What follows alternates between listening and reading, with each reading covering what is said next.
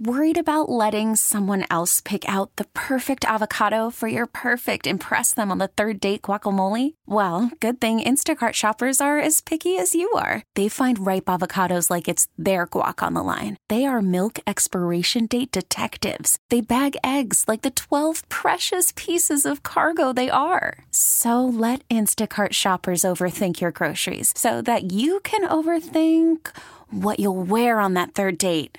Download the Instacart app to get free delivery on your first 3 orders while supplies last. Minimum $10 per order. Additional terms apply. We get it. Attention spans just aren't what they used to be. Heads in social media and eyes on Netflix. But what do people do with their ears?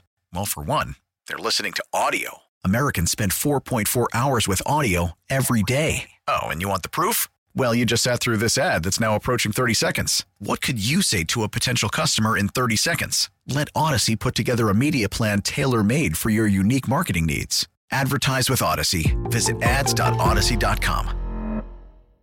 Wow. There's good morning, Mike Sealski. Good morning, Glen Mack now. Sorry to make people live through that moment one more time. Happy 2024. Yeah, there's a lot to get out of that thing. One is kind of the matter-of-fact resignation in Merrill's voice. Merrill does not hide it when he is displeased or despondent. Yeah. Let's put it that way. Mike Quick letting the fans know that the Eagles aren't playing poorly on purpose. They just stink. And, of course, the low spark of boos from the audience. Ooh, I didn't, yeah. Oh, yeah. Low spark. They were pretty loud. They were pretty loud. Good morning, everybody. He's Mike Sealski. I'm Glen Mack. Now, we are witnessing the worst collapse in this city since the 1964 Phillies. Maybe the 1994 Rich Kotite Eagles, but I think nobody really believed in that team. That team started 7-2 and then lost every game after that, but I think people thought it was a fraud. And to which point, Mike, I guess I should give credit to the people here who saw it coming. Mm-hmm. And we had callers and we talked to people, and I denied it. And those people who, when the Eagles were 10-1, said, they ain't real. It didn't sell to me at the time. I thought winning close was their brand. Wait till they turn it on, but boy, they fizzled. And those people, I'll salute them as visionaries. Yeah, in retrospect, and I forget who made this point originally, and I want to credit him or her, and I can't remember who it was, so I apologize. But in retrospect, Glenn, I wonder if that San Francisco 49ers loss, 42-19, was the equivalent in some way of the bully getting punched back. And once that happens, the bully isn't quite as tough and isn't quite as confident in himself, and something changes. And I wonder if there's something to that, because I was kind of like you. I thought, all right, they lost badly to the 49ers and to the Cowboys. That's bad for their hopes of getting back to and winning the Super Bowl. But I didn't necessarily think it made them an also-ran in the NFC, which is what they've played like over the last 3 or 4 weeks, really. That loss to Seattle, where you burp up a fourth-quarter lead and lose a game that you're supposed to win, that was telling to me. I didn't think at the time that demoting Sean Desai could reasonably be called a panic move because the defense had played so poorly in recent weeks, and I also thought that, wow, how much worse can Matt Patricia be? Well, it's been worse. Yeah. It's been a lot worse, and it was never worse than against the Cardinals on New Year's Eve. All right, 5 quick points that I'd like to bring up. They may really kind of be self-evident, but let's discuss. We'll invite the callers to join us from there, 215-592-9494. And you just brought up the biggest culprit is certainly the collapse of the defense and the depth of the pass rush. Yep. And so, you know, why? What happened? We'll deep dive into the rush when we do the stupid football bet in the next segment. Spoiler alert, it draws close. It does. And, you know, and maybe the defense overall gets better when Slay comes back. Avante, he was terrible the other day. Yeah, and kind of put in an unfair position in a way. Yeah. I mean, he should have played 15 plays Yep. and gone down. But it is clear that whatever was wrong, Matt Patricia is not the answer. No, he's trying to run someone else's scheme, right? I mean, you're entering into a new position in midseason. Pardon me. What he did in New England and Detroit as a head coach and a defensive coordinator is not what Sean Desai and the Vic Fangio school of defense was doing. It's not what the Eagles were doing. And so, to a certain degree, he's been put in a bad position. Having said that, and again, we'll get into this in the second segment, I'm not sure dropping Hassan Reddick into coverage a bunch of times during the game is the answer to what ails the Eagles. Certainly not the answer to help you win the bet. No. Well, we'll get into that. So Hassan Reddick said after the game, or I guess earlier this week, whether the Eagles' defensive struggles against the Cardinals had to do with changing coordinators. And he said, I think a lot of it. We changed coordinators. They got a different style, a different way they want things done, and that's pretty much what it is. Matt Patricia's in there now. He has certain ways that he wants to do things, and we're doing our best to adapt to that in the time period we have, trying to get everybody on the same page. Yeah, okay, great. That's really what I want my team to do, is try to figure out a system week 17 of the NFL. Yeah, go back and look at the replays of some of those defensive snaps in that Cardinals game, Glenn, and you can see Eagles players moving all over the place. 3 guys follow the guy. It's like watching a line change in a hockey game. It was terrible. Yeah, it wasn't good. It was guys didn't know where to be. I saw the play you're talking about. I think it was the winning touchdown. I think it was. Yeah, it was dreadful. And you end up with Reddick trying to cover a tight end, and he's just getting blown off the ball, and it's not good. All right, point number 2, or question number 2. Mm-hmm. Is Nick cooked in the sense that the offense is so simple to me it can drive you nuts, and I don't know if it's fixable. I know Brian Johnson's calling the plays. I don't know how much Nick is in his ear telling him what plays to call. My thing with Nick that I wonder right now is whether he is the latest incarnation of Ray Rhodes. In a guy who came in and did great and then didn't have a plan B when the other team figured out plan A. Or Chip. Yeah. I mean, Chip out of the other issues, but one of his issues was he came in and the league had no idea how to, like, put up 58 points against Washington. Like, oh, my God, it's going to be revolutionary. And then once the other teams caught on to that, he didn't have, like, okay, now we're going to go here. We're going to zig and zag. And I just wonder if Nick seemed so great last year. Was that it? That's a great question, and I think it's tied primarily to the next topic / player we're going to talk about, which is Jalen Hurts. Mm-hmm. I think a lot of this story is going to be written with respect to Nick Sirianni over the next 2+ weeks, if there is a plus, if they actually win the wild card game. I think if this season ends badly and it ends with Jalen Hurts not playing to his full potential, I think things could get hairy for Nick Sirianni. Doesn't necessarily mean he's going to be fired this offseason, but it does mean that all of a sudden he's going to be on notice with Jeffrey Lurie. Because I think Jeffrey Lurie, yes, absolutely wants to win football games and wants to win Super Bowls. But Jeffrey Lurie also wants his head coaches to maximize the quarterback position and the talent that he believes is there and the investment that he as a franchise owner makes in that position. Yeah. And if the perception... we've seen it. Yeah. And if the perception is that Nick is not getting everything out of Jalen Hurts that he possibly can, Jeffrey Lurie has shown that he will move on from a head coach in that situation. It's amazing to me. Listen, they were 4-11-1, right? The year before he got here. Mm-hmm. He gets in the playoffs his first season after a 2-5 start. Yes. And he gets into the Super Bowl his second. Yep. And now it just all seems to be falling apart.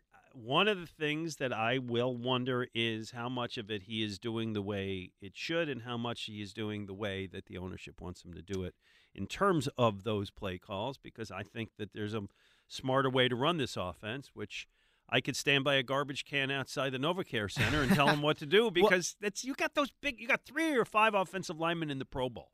Let them go forward. Here's the thing, Glenn. Yeah. And you and I have gone back and forth about this, and I do think they need to run the ball more effectively. But I'll say this. When they were 2-5 in 2021, and everybody was wondering, can Sirianni even be a head coach in this league? And they changed their offense completely, and they built it around running the football and having Jalen run out of the RPOs and those situations. Mm-hmm. And they turned their season around. Went from 2-5 to a 9-7 record. They lost a meaningless end of the regular season game, but they were 9-7. Got into the playoffs. What was that entire subsequent offseason entirely about for the Eagles? Are they going to trade for Russell Wilson? Oh, yeah, I know. Yeah. Why? Why was that discussion happening? Because the Eagles, i.e. Jeffrey Lurie and Howie Roseman and the thinking that has defined this franchise for a quarter century don't want to build around running the football. I know. They want to build around a quarterback, and they weren't sure at the time that Jalen Hurts was the guy. Yes. And then Jalen Hurts showed that he was the guy, and then they handed him a big contract, and now Jalen hasn't been as good this season as he's been last season, and that's the component of this that everybody has to keep in mind. So let's get to that. Let's get to part 3 of the 5 points I wanted to raise to you, which is, yes, Jalen Hurts is not harmless in this thing. And by the way, he played well last week. Yeah. I'm not looking at it as like a snapshot of that game because I thought he played well. I mean, he certainly, I want no one to infer that I'm suggesting he's gone south, in any kind of Carson Wentz way or whatever. But he has struggled this year. Injury or not, poor decisions, turnovers. He's certainly not running like he used to, which I think is a big deal. I think next year maybe we find out who the real Hurts is. Is it that he's moved on from that part of his game or he gets it back? We've seen him great last year. We've seen him great at times this year. Can he get back to that both in terms of physical performance and making the right reads and decisions? And can he get back to it starting at 4:30 tomorrow and then keep it going for the next few weeks? I think he's got to be coached in the right way, and I don't know if that's happening. If you remember, for instance, earlier this week, and we'll get to the A.J. Brown kerfuffle in a minute, but one of the things that A.J. said when he finally spoke to the media was that he revealed that the interception that Hurts threw at the end of the Seahawks game, that deep pass to A.J. when the Eagles should have been playing for a game-tying field goal, was an audible at the line by Jalen. And there's got to be a time and a place for something like that, right? Like, you have to know time, score, situation.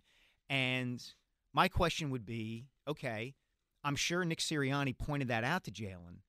Is Jalen going to change what he does and how he plays in the future, knowing that? Or is he going to continue to make calls like that might lead or contribute to losses? So, well, you had a piece today, you had a column today, where you talked a lot about, a lot of different things, but you noticed his completion percentage, touchdown percentage, yards per attempt, yards per game, passer rating, total quarterback rate. Boy, you got your 1,100 words just in this list, didn't you? Sure did, man. Quarterback rushing It was attempts. longer than the name of one of Darryl Dawkins' dunks. And yards per rushing attempt have all dropped. His interception total and interception percentage more than doubled.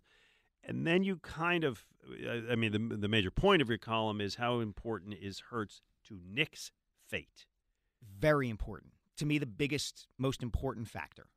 And if Jeffrey Lurie, as I said a minute ago, perceives that his $255 million quarterback is not progressing in the way that he should, then Jeffrey Lurie is going to do something about it. Whether it happens this offseason or sometime in the near future, it's going to happen. And so, to answer your question, I don't know yet whether we're going to see Jalen get back to running the ball the way that he did and moving the way that he did, because he's been dealing with this knee thing all year, and it's gotten better at times, it's looked like, but he's still moving very slowly at times, and his rushing numbers are just down, with the exception of the tush push. Yeah. He hasn't been the dynamic ball carrier He's got the this touchdowns, year. but that's about it. Exactly. All right. All of this brings us around to A.J. Brown. I want to say on the record, I'm on Team A.J. I am too. I know. I am too. I think, for one, A.J. Brown and Hassan Reddick are really the two best players you have on the team. They're all pros. Well, they're not the only all pros, but they're all pros, Pro Bowlers on this team. And to me, when those are the guys you need to get at the top of the game plan every week, rather than dropping Hassan Reddick into coverage and having A.J. Brown get one target in the second half of last week's game. Right. They're the guys who are going to win the game for you. And that hasn't been the plan. And so to me, the whole, oh my God, the question, the focus being his reaction and his emotions is secondary to me about we should be focusing on why is he feeling that way? What's going on? And to me, that's the bigger thing. He spoke this week. I think we're kind of over-parsing everything. I think everybody looked at every line and made too much of it. I think he handled things fine. He doesn't want to talk when he's frustrated. I get it. He doesn't want to say the wrong thing. You and Jeff McClain had written stories kind of about his past, and he knows that he wants to be careful with that stuff. Ultimately, I thought what he said was pretty innocuous. He apologized for others having to speak for him.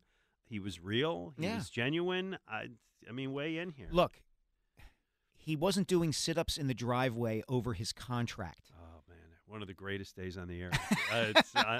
Hold on. Let me just remember that day so fondly for WIP. Not all. Was it good for us? I'm sure it was. I remember being in Bethlehem, just watching that on television. I was at Eagles training camp and watching that on TV go, I can't believe I'm seeing this. But be that as it may, not all Eagles wide receiver controversies are created equal.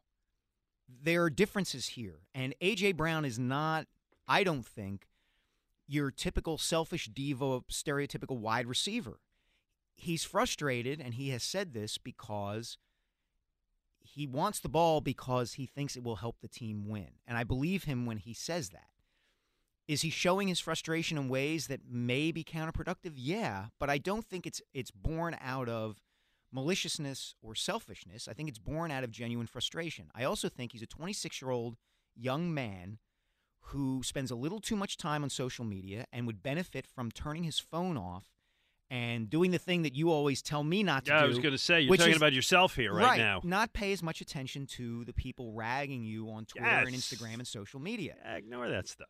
Ignore it. And look, he's 26, I'm 48. He's grown up with it. It's going to be a little more challenging for him to do that. The point being, I thought he handled himself fine the other day in the locker room, and I do think that getting him the ball, as you said, ought to be the number one priority of this offense. Yeah. He's your best player on offense. Let's make him happy. Yeah. Let's make him happy by getting him the ball. There you go. All right, finally, fifth point. I think we need to look at Howie. I think that a lot of the problems the team has right now are personnel related. I mean, this seems pretty self-evident, but particularly on the defense. Javon Hargrave left, C.J. Gardner-Johnson, T.J. Edwards. On offense, Isaac Seumalo. There were other Sanders for Swift, or Swift for Sanders. I think that's a good move. That's a positive move. And I know the choices have to be made, and you can't keep everybody. And they're looking at Jalen Hurts' huge contract and so on. But Howie seems to me to alternate between really great years and bad years, and it looks like this is going to be a down year. Byard hasn't helped. Shaq Leonard hasn't helped. Those are kind of midseason desperation moves. And Howie's skating a little bit. Howie needs to get some of the blame for this. Some of this is a function of the way that they try to sustain success, which is you're going to take shots on what are perceived to be low-risk, high-reward veteran guys to fill in positions. And sometimes they're going to work out and sometimes it's not. And it worked out last year with someone like James Bradbury. It worked out in the 2017-18 season with Chris Long and Torrey Smith and LeGarrette Blount and a dozen other guys, right? But sometimes it doesn't. And this is one of those occasions and years where it hasn't. I do think the absence of Javon Hargrave and replacing him with Jordan Davis and Jalen Carter has been a bigger drop-off than people anticipated it would be. Hargrave was really, really good last season. And Jordan Davis and Jalen Carter has been at times, but together those two guys have not been Hargrave. And I think that's one of those examples. I saw a stat yesterday on the internets, which is most pressures by two guys on one NFL team. And the team of Hassan Reddick and Josh Sweat is sixth, which is actually higher than I thought, 133 combined, since I haven't seen Josh Sweat do anything for the last month, but nonetheless sixth.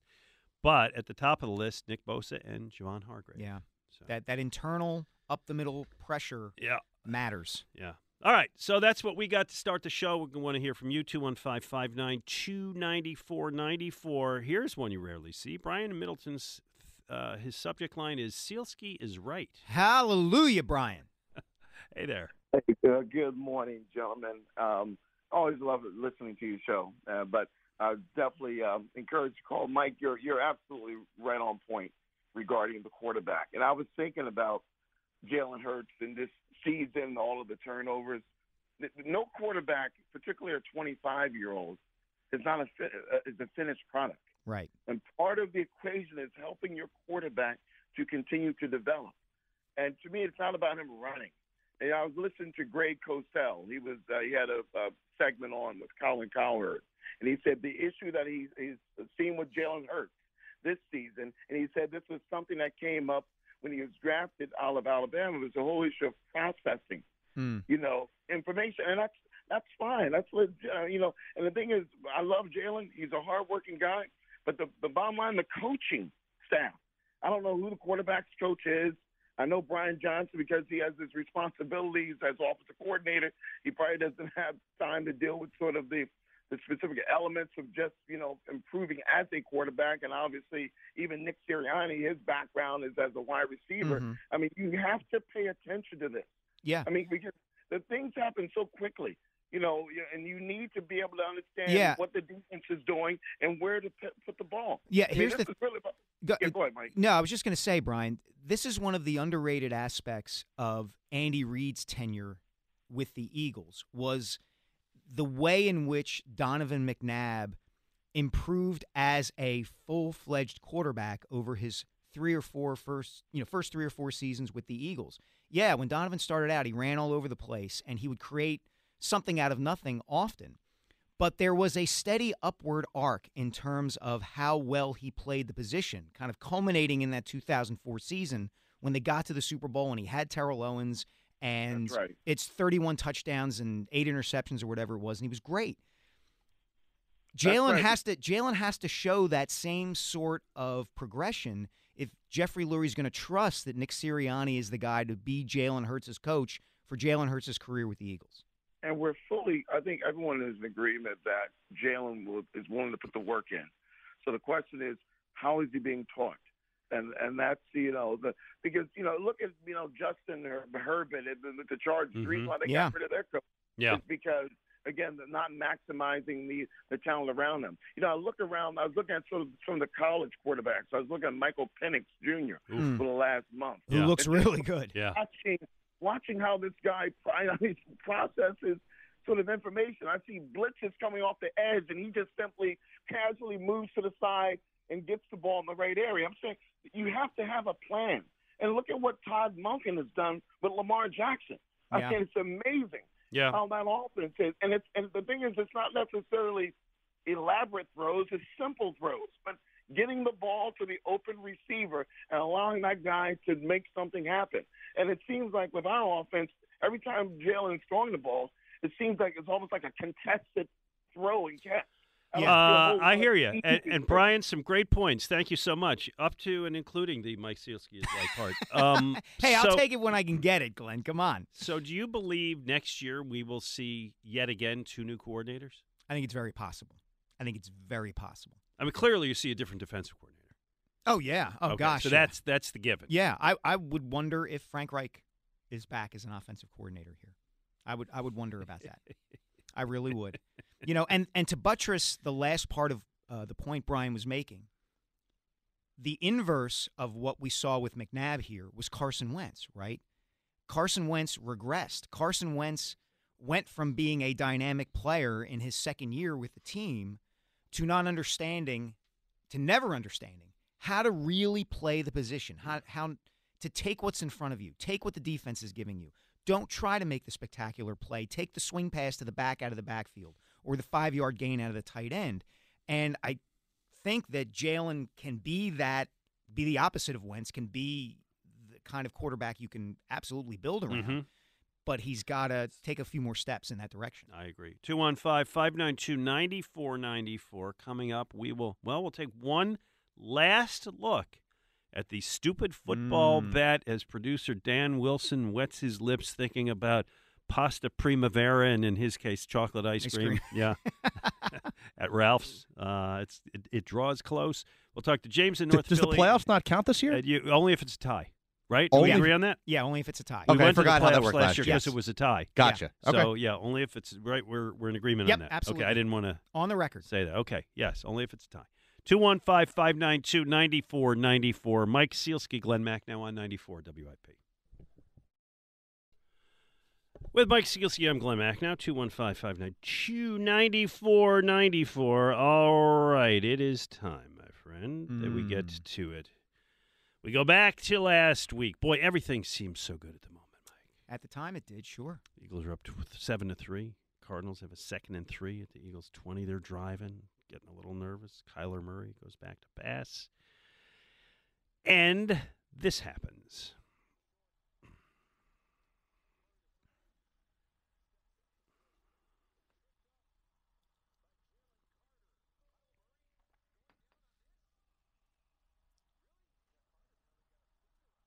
All right. Let's not. Come on. A sack's a sack. A blue dart in the Counts the scorebook. same for the bet, yeah. Blue dart in the scorebook. Yeah, excuse me. It's a legitimate sack. By the way, I do want to play the next play before we get into details, because the next play is one of the great plays of the season. This is so after he gets shaken by that incredibly hard hit he just took, right?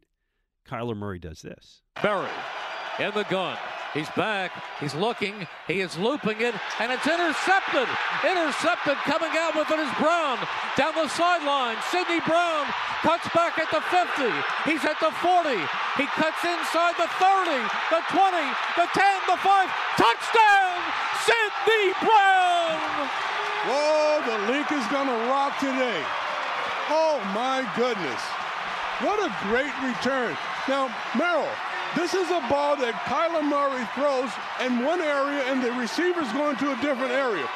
Yeah, the receiver went the wrong way, or Murray threw the wrong way, but nonetheless, it was Eric Alenian. How would I put that as an adverb? Eric Alien? It was Eric Allen in its beauty. It was a great play, and at that point, everybody thought, okay, the Eagles are back, and they're going to steamroll this team, and they're going to be 12-4 heading into a game against the Giants. And yet, Glenn, here we are. And there was no more sacks in the game by anybody. Forget your guy, my guy. There was nothing. No, the pressure died as it did against the Giants, which is just a huge concern to me. So here we are, my friend, with one game left in the stupid football bet. I trail by 1 to review. You have total sacks this season by Hassan Reddick. Yep. 11. Yeah. He was hot in the middle of the season, and then Matt Patricia came along and started using him as a cornerback. That's right. The guy with the pencil in his ear is not helping you very much. No, he is not. Stop dropping Hassan Reddick into coverage 7 times in that game against the Cardinals. And guess what, Glenn? Kyler Murray completed all 7 passes in those situations. Is that Stunning. right? Oh, there you go. Stunning. So Reddick was asked this week about dropping into coverage at the rate he has, and he said, I think that would be a conversation for another time. Yeah. I mean, he's being the good teammate there. There's a lot of things, but like I said, I'm just trying to do what's asked me right now, knowing what's in front of us right now. I mean, read between the lines there. And here's the other dynamic to this too, Glenn. If you remember in training camp, Reddick said publicly that he thought he deserved a new contract. Yeah. Based on the production he had last season, based on his performance in the postseason when he was the Eagles' best defensive player. He was not getting paid and is not getting paid a salary equal to or even in the ballpark of several of the elite pass rushers around the NFL. And so he comes back from the broken hand, doesn't have a sack for the first 3 games of the season, and then goes on a tear. He gets his 11 in like a 8 or 9 week span, I think. And now he's dropping back into coverage. Yeah. He's not just playing to help the Eagles win, which of course he is. He's playing for his money. He wants his money. The man wants his money, and he's going to get it by sacking quarterbacks. He's not going to get it by covering opposing tight ends. Yeah, well, I think this would be a conversation. He's playing for your money, too. Yes, he's playing for my money, too. I don't want to have to pay for your dinner at Ralph's. All right, you have 11 sacks from Hassan Reddick. I've got, in the deal, all sacks combined by former Georgia Bulldogs, and I got 10. Mm-hmm. That one from Jalen Carter last week gives him 6 for the year. This year's Defensive Rookie of the Year. Could very well be. 2.5 from Jordan Davis, and I think those 2.5 were like in the first 3 weeks. Yeah, he's been missing in action for you for a while. Yeah. And for the Eagles, quite frankly. Yeah, and certainly drawing a lot of criticism for his play. Yeah. I got 1 by the very disappointing first-rounder Nolan Smith. Yeah. I think everybody expected more out of Smith this season, and he has not delivered. I got a half a sack by the ghost of Nakobe Dean. Remember him? Who knew that Nakobe Dean was the key to the entire Eagles defense? And I got none by Keely Ringo, who I remember I praised him so much last week for how he played. He looked like not a so rookie. much. No, he got beat a lot. Not so much. So dinner at Ralph's is on the line. You got a 1-sack lead going into the last week. If it is a tie, then we go into overtime, into the playoffs, through the playoffs? Yes. Okay, not 1 week. No, because last last we go season, through the playoff. Last season, 1 week could decide, but we go through as long as they play. Right. Last season, if you remember, you won on a Britton Covey punt return in the Super Bowl. That's right. Yeah. Oh, let's savor that. Dan, doing a lot of savoring. See if you can this find morning. that. We'll play that all day. Have you ever had a dead tie, like into overtime, still tied after the playoffs? No. What do we do last then? week was that. Well, if we do, we split it. We go to the shootout, or Nah, we split it. How are you gonna? If we do, I tell you what. If it's a tie, actually, we had this rule one year. Ray and I had this rule for one of the stupid bets. If it's a tie, the producers buy. oh, that sounds great. All right, you agree with that, Mike? I'm down with Sounds that. like a deal Okay. to me. Yeah. There you go. If it's a tie, the producers buy. Is that in the rule book? Yeah, it is. It is now. Give me Yeah. 5 minutes, and it will. Dan's going to get an online degree from the University of Georgia and run out on the field against the Giants. Get a half a sack. Yeah. yeah. So there you go. And boy, they look so old and slow on defense. They do. And this is a point I wanted to make in the opening segment, Glenn, when you were asking about why the pass rush isn't nearly as good this season as it was last season. I think it's two primary reasons. Number one, as we mentioned, the departure of Javon Hargrave, who had 10 sacks from a defensive tackle position last year, has been terrific for the 49ers this season. Just a really good player who the Eagles wanted to keep and couldn't. The other thing is that while Brandon Graham and Fletcher Cox are still playing quite a bit and are still pretty good players, you have to remember that Brandon Graham had a career-high 11 sacks last season. Yeah. And Fletcher Cox had a terrific season last season. They are not young players. They're not young players anymore, and asking those guys to replicate that level of production is a little much. Okay, and I think part of that is certainly they've lost. And James in North Philly, I apologize. We'll get to you in a second, I promise. Part of that is they've lost depth there. Yep. They're not, and I mean, clearly you mentioned the biggest thing, which is Javon Hargrave leaving, but they got contributions from a lot of people. Sweat is not nearly as good this year, and it could be because he's just gassed. He's not playing that. He's not playing doing more. Yeah, he's playing more than he did last year. Which again leads me to wonder, why is it that they decided that they were going to let a first-round pick go, Derek Barnett, because he was unhappy? Mm-hmm. I know he wasn't productive, and I know he often got stupid penalties, but was the plan just Nolan Smith will be fine? Because he's not, and Derek Barnett is tearing it up for the Houston Texans. He has, 2.5 sacks in the last 3 or 4 weeks. 7 pressures. Yeah, he's playing really well. I 7 quarterback hits. Excuse me. 7 quarterback hits. I don't know the context of that, Glenn. I haven't watched the Texans I closely don't enough to know. Maybe they're using Barnett differently. Maybe this is a case where a player just needed new surroundings to kind of wake himself up or find the guy he was always supposed to be. I don't know. But they sure could use a player like the one Derek Barnett has been for the Houston Texans. They could use depth. Yeah. Really what they could use. All right, James in North Philly, appreciate your patience. You're on with Mike and Glenn. Hey there. Hey, how you doing? Appreciate All right. you guys having me on. No worries on the wait. I'm used to waiting for you guys. Thank you. During the call. Thanks, James. So I heard the point, but maybe jump over when you guys said that you guys think that, I don't know which one of you said it, but that Jalen Hurts was having a worse season than last year. Well, yeah, statistically he is. What statistics are you looking at? Virtually all of them. I'll call him up. Hold on. I mean, do you think he's having as good a season as last year? That's what I was going to get to. I remember when Lamar Jackson rushed for 1,000 yards and ran 2 for 4,000, and then after that he didn't do that. They tried to say that he regressed. It's like, do we have a feeling of where someone can reach where they're like, we know they're not going to get to there again, but why would we think that they've regressed if they don't statistically reach the same bar? And I don't want to argue. I just want to see what you guys think, because I hear often, and like Pat Mahomes didn't throw for 50 touchdowns this year. I don't hear anyone saying that he's regressed. Well, I would frame it this way, James. Oh, I think Mahomes has regressed. Yeah, and I would frame it this way too. And I said this and wrote this in the column that's on Inquirer.com right now. There are at least 25 other NFL teams, at least, who would happily take the Jalen Hurts who has played for the Eagles this season over whatever quarterback they have, right? So some of this is a matter of degree. But the facts are that let me read them. Go ahead, Glenn. All right, James, here you go. Last year, he threw 6 interceptions. This year, he throws 14. His interception percentage last year, 1.3. This year, 2.7. Last year, his quarterback rating was 68.3. Now it's 61.6. Well, that's that one. The passer rating last year was 100. I'm trying to find 101.5. This year it's 91.0. I mean, the stats are. I mean, they're all down. Right. Yeah, I agree with you. That's why that's our point. That's it. Yeah. Listen. We don't think he's a bum. We don't think he's through, but he's not having the year. Good. He's not having the year he had last year. That's all. All right. Okay, because like I said, I'm listening to all the radio shows throughout the day. I was listening to Howard Eskin. He was defending the Eagles. I just want to make sure that as a fan base, we all kind of like still in it to have a little confidence in our players, like the same confidence but everybody has in our time. job isn't to sugarcoat it. Our job is to really tell you what we think. Okay, I agree with that. Okay. That's fine. That's kind of why I'm Luton calling in. No, I You bet. And listen, we appreciate it. Don't be a stranger, man. Thank you very much. Yeah, I mean, my point with respect to Hurts, Glenn, as we said in the previous segment, is it's less about Jalen Hurts and his future with the Eagles. It's more about Nick Sirianni and his future with the Eagles. Because if Hurts is regressing, even in the slightest manner, whether you're talking about statistically, the quality of play on the field, all of that stuff, Jeffrey Lurie is more likely to change head coaches than he is to say, sorry, we got to move on from Jalen Hurts. Yeah, indeed. Yeah.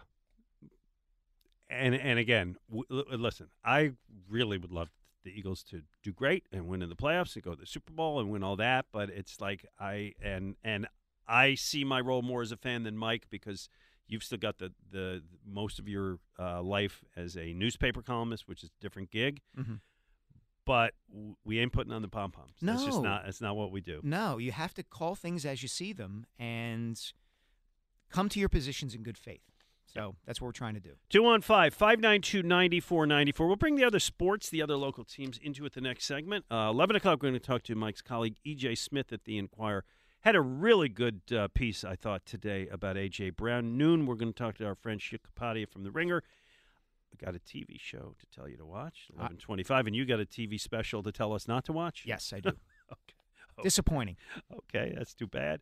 And take your calls all day at 215-592-9494. Mike Sealski, Glen Mack now, 94 WIP. If the cold weather has you thinking it's finally time to replace those old drafty windows and doors, well, there's no better time than now to make your home more energy efficient by taking advantage of Guida's Big Winter Sale. Now, the great people at Guida Door and Window, they're extending the Big Winter Sale through the month of January by offering 40% off every window and door you buy. That is right. Receive 40% off each expertly installed, energy-efficient replacement window that also includes free high-performance low-E glass. And if you're in need of a new door, you receive 40% off any door, including insulated entry doors, sliding patio doors, garage doors, and storm doors. You can take advantage of Guida's interest-free financing or low monthly payment plan to get your project started with no money out of pocket. Offers for a limited time only, so you got to act quickly. If your home needs new windows and doors, call the experts at Guida today. Schedule a free in-home estimate at 1-877-GO-GUIDA or visit them at GoGuida.com. That's go, Guida.com. Mike Sealski, Glen Mack, now 94 WIP. All right, I want to run through quickly just some things going on with the other local teams, and we'll get to our callers right here. Okay, so number one, Sixers got motorboated last night at sure home. did. At home, losing to the Knicks by 36. Two things about that game. Did Clyde Frazier and Dave DeBusschere come back to play? Wow. I know DeBusschere passed away a while ago, but yeesh. It's okay. The point holds. Two things about that game. One, Jalen Brunson was brilliant. Glenn, could you imagine if the Sixers had mined the talent that has come out of Villanova's basketball program over the last 10 years to any effect? Jalen Brunson, Josh Hart, Mikal Bridges, Dante DiVincenzo. Mm-hmm. Too far away to scout? You got to go across the city limits, you know? All right, second point on that one is I know the answer to the rhetorical question I'm about to ask you. Mm-hmm. Why was Joel Embiid still in the game when they were down by 29 with 9 minutes to go? Do you want the actual answer, or do you want me to come up with something pithy and smart? No, say the actual answer. The actual answer is so he could extend this streak of his where he has 30 points and 10 rebounds in every game he plays. Yeah, which cheapens the streak to me. It does. Like, don't do that.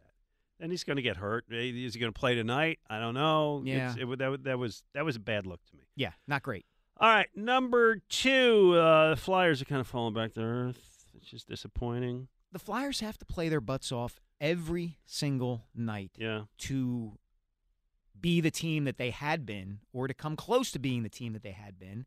And they're coming off a West Coast trip, and they were bad in the third period of that game. Once they took a 2-0 lead against the Blue Jackets, they were not good over the final 15 minutes of that game. They were not good in overtime. and they lose a point. And look, this is who they are. I know. They're but I enjoyed them when they played like who they weren't. Yeah, I get it. Travis Konecny makes the All-Star team. That's nice. Smaller, Ed Snyder-y kind of guy. Speaking of which, we should give the Flyers a little bit of praise that they are holding an Ed Snyder legacy game because, as my friend and yours, Anthony Sanfilippo, pointed out to me, we killed him 2 years ago when they let Ed Snyder's passing and birthday, and they kind of ignored it. They figured the new ownership, new management has figured out that you honor Ed Snyder. There's a happy medium between bowing to the franchise's history at every turn and allowing that history to kind of govern what you're doing, which I think the Flyers did for too long, and completely ignoring it, which is what they had done recently. And hopefully an event like this gets them back to that happy medium. Okay. And you mentioned the World Juniors. Some good news there, Cutter right? Gauthier looks pretty darn good. He looks like one of these players with the kind of wrist shot and slap shot who can score from anywhere in the offensive zone. He scored a big goal, I think, in the semifinals with about 3 minutes left. He looks really good, and Matvei Michkov is back and playing well in Russia.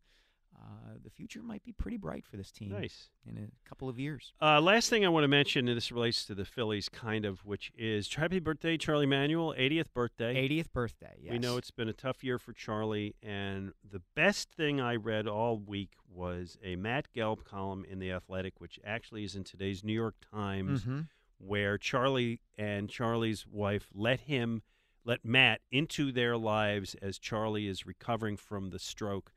And it is a sympathetic piece, an enlightening piece. It's one of the best things I've read all year. Yeah, Matt does and has done an absolutely terrific job of covering the Phillies for a long time, first for the Inquirer and now for the Athletic. And I echo what you said, Glenn. Anyone who cares about the Phillies and cares to any degree about Charlie Manuel should read that piece. Matt absolutely knocked it out of the park. All right. Robert in Rosemont is with us. Hello, Robert. Hey, guys. Thanks for taking my call. Yeah. You got it.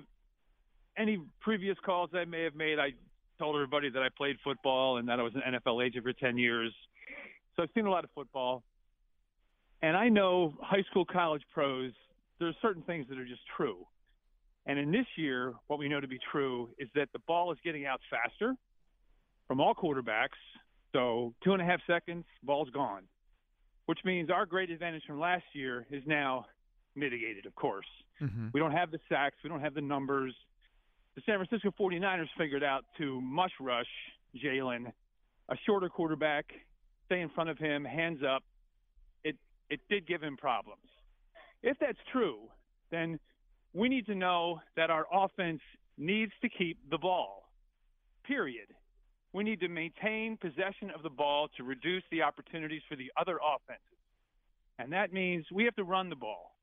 And we're a team that knows how to run the ball. We've shown it in the past. We have the linemen who can move to run the ball the same exact way the 49ers run their 5 wham plays. We have a running back who can run like McCaffrey. We have offensive linemen who can block like they block. And they grab giant chunk plays all the time on the ground. We can do that too, and then play action after that. And if you need to, take your shots, but control the clock, control the ball. We've always been that kind of team, but now we're just thinking, well, we're just going to throw it because we got these great receivers. It doesn't make all the sense, and we've all seen it play out. We've all watched these games. Yeah, we know that. Go ahead, Robert. Go ahead. No, go ahead. Well, we know, I mean, no matter how good AJ is, we've seen the ball hit him in the back this year. No matter how good he is, a 50-50 ball, he's got to high point the ball and defeat the defender on the play. Hasn't done it. We just threw an alley-oop into the end zone where Julio Jones fell down and AJ made no attempt on the ball, and where was Goddard? Yeah. If we don't know how to throw an alley-oop, right, Packers know how to throw an alley-oop, right? You had they used to. They used to. Yeah. Look. Yeah, you had a pass that went way high in the air. It came down with a trajectory for one guy. If he could catch it, he caught it. If he didn't, it tipped to a guy in the front or in the back. All right. Let me say this. Play. Let me say Go this, ahead. Robert. Thanks. Can the Eagles block the way the 49ers block? I think the offensive line is still really good. I'm not sure it's as good as it was last season. I don't see it protecting Jalen Hurts in the same way that No, it did. it's not as good as it was last season. It's good. It's very good. You're not as good at guard as you were. You're not good as right guard as you were last season. They miss Sayamalu a little bit. They do. I think Kelsey's having a good year. I think Lane Johnson's not having quite as well. He was injured part of last year, but I mean that incredible streak where he gave up no sacks that doesn't exist anymore. I think Mylott has been fine. Mylott is good, not great. Yeah, yeah. So I do think. I think a little bit of what we talked about with respect to the defensive line is happening along the offensive line, too, that it doesn't take much of a regression to have an outsized effect on the entire unit, right? Like the offensive line going from dominant and great and clearly the best in the NFL to still really good but not quite as good kind of it's chaos theory, right? It multiplies. And I think that's part of what you're seeing here. I'm not convinced that, and again, this gets back to what you and I have talked about, I'm not convinced that just ramming the ball down another team's throat is what this offense needs. Yeah, I I'm think not it would convinced help. of that. I'm more in favor of that because I think they could do it. I think they could. I think if I look at San Francisco's offense, which is predicated on the run, and then Purdy's really good, and they got guys who can catch the ball and so on, but they can run the ball at ease, and I don't understand why the Eagles can't do that. I think they should be able to do that. They got these big road grader guys who would love to take that opportunity to just clear out the other team. And I understand the theory. I argue this with Dave Spadaro when I do the show every week, which is it's really tougher to navigate a 13-play, 75-yard drive down the field than to hit a couple long passes and get in there. Yeah, it is. To me, what changes that is my defense is so bad, I want to keep them off the field to whatever extent I can. I can't trust them at all. Yeah. They give up drives every single time to the Arizona stinking Cardinals. Every time. Yeah. It was astounding how the Cardinals just ripped apart the Eagles' defense. So if I can keep my offense on the field for 38 minutes as opposed to their offense on the field for 38 minutes, I like my chances. I got a better chance to do that with running. Thank you. I rest my case. Okay. I win. Let me just say this, though. You were able to do that in 2021 and 2022 with a Jalen Hurts who was the major component of your running attack. Yes. He is not that now. Fair point. I don't have an answer to that. I still want to do it. Okay. But that was a legitimate point. I'll give you that. Okay. Steve in Levittown is here. Steve, what do you think about Nick Sirianni's future? Good morning, gentlemen. Yes, I have a question, and then I'll tell you why I'm asking. How many years does Sirianni have left on his contract? Well, that's a good question. Don't know. I don't think I almost don't think it matters. Yeah, I'm not sure it matters either, Steve. But why are you asking? Because I have a theory about all this. I think. Excuse me, Steve. 5 years, apparently. 5 years. It runs through 2025. All right. Well, I think he lost the team. And I think if you were a fly on the wall in that locker room after some of these games, your hair would stand on end what you might hear. My opinion is I think he's part of the problem. There's a lot of problems, but part of the problem is I think he's lost the team. Why do you say that? I don't think he has, for what it's worth. Yeah, I'm curious what your basis of evidence is for that. Because there's been a lot of innuendos made. They're not. What happens in the locker room when the doors are closed and I don't think the players have confidence. I understand that, but I need you to kind of give a couple of examples of why you think that. Steve, the one piece of evidence we have from this week, from a player talking about Nick's relationship with the team, was A.J. Brown praising him for publicly taking the bullets for a mistake that Jalen Hurts made. So I find it hard to kind of connect those two. If Sirianni's lost the locker room, then we would have heard something from A.J. Brown that suggests Nick has lost the locker room, and we heard the opposite. Well, okay, I can understand what you're saying. I just feel that there's more going on behind the scenes that's eventually might come out. But if I'm the owner of the Eagles, I have to really question Sirianni's ability to run this team. I just feel like based on everything that I've seen and heard, in my opinion, something's wrong there somewhere, and he has lost some of the confidence of the players. It's certainly. Let me put it this way, Steve. It's certainly possible that his methods to get the players and the team to perform at their absolute best aren't working. But that doesn't necessarily mean that the team and the players are looking around at each other saying, this guy doesn't have it anymore. Now, I do think that there's an element, Glenn, and again, you and I have talked about this. I think there is an element of Nick's persona, his demonstrativeness on the sidelines, the antics, yelling at fans at Kansas City, that I think he should curtail and stop because it makes it harder to me for him to call out a player for mistakes and errors and not being sharp in the heat of a game when he acts like that. But I don't see that he's lost the locker room. I just see the team isn't playing well, and he needs to figure out how to get it to play well. Yeah, I think, and I'm not trying to criticize Nick and his opinion, and ultimately Nick may be right. But you mean Sirianni or no? I'm sorry, Nick. Wasn't the last Steve. caller's name Nick? Steve. Excuse me, Yeah, Steve okay. was his name. Pardon me. That's okay. Ultimately, he may be right, but I think it's generally too easy to say things are wrong. The coach has lost the team. Like that. That's it.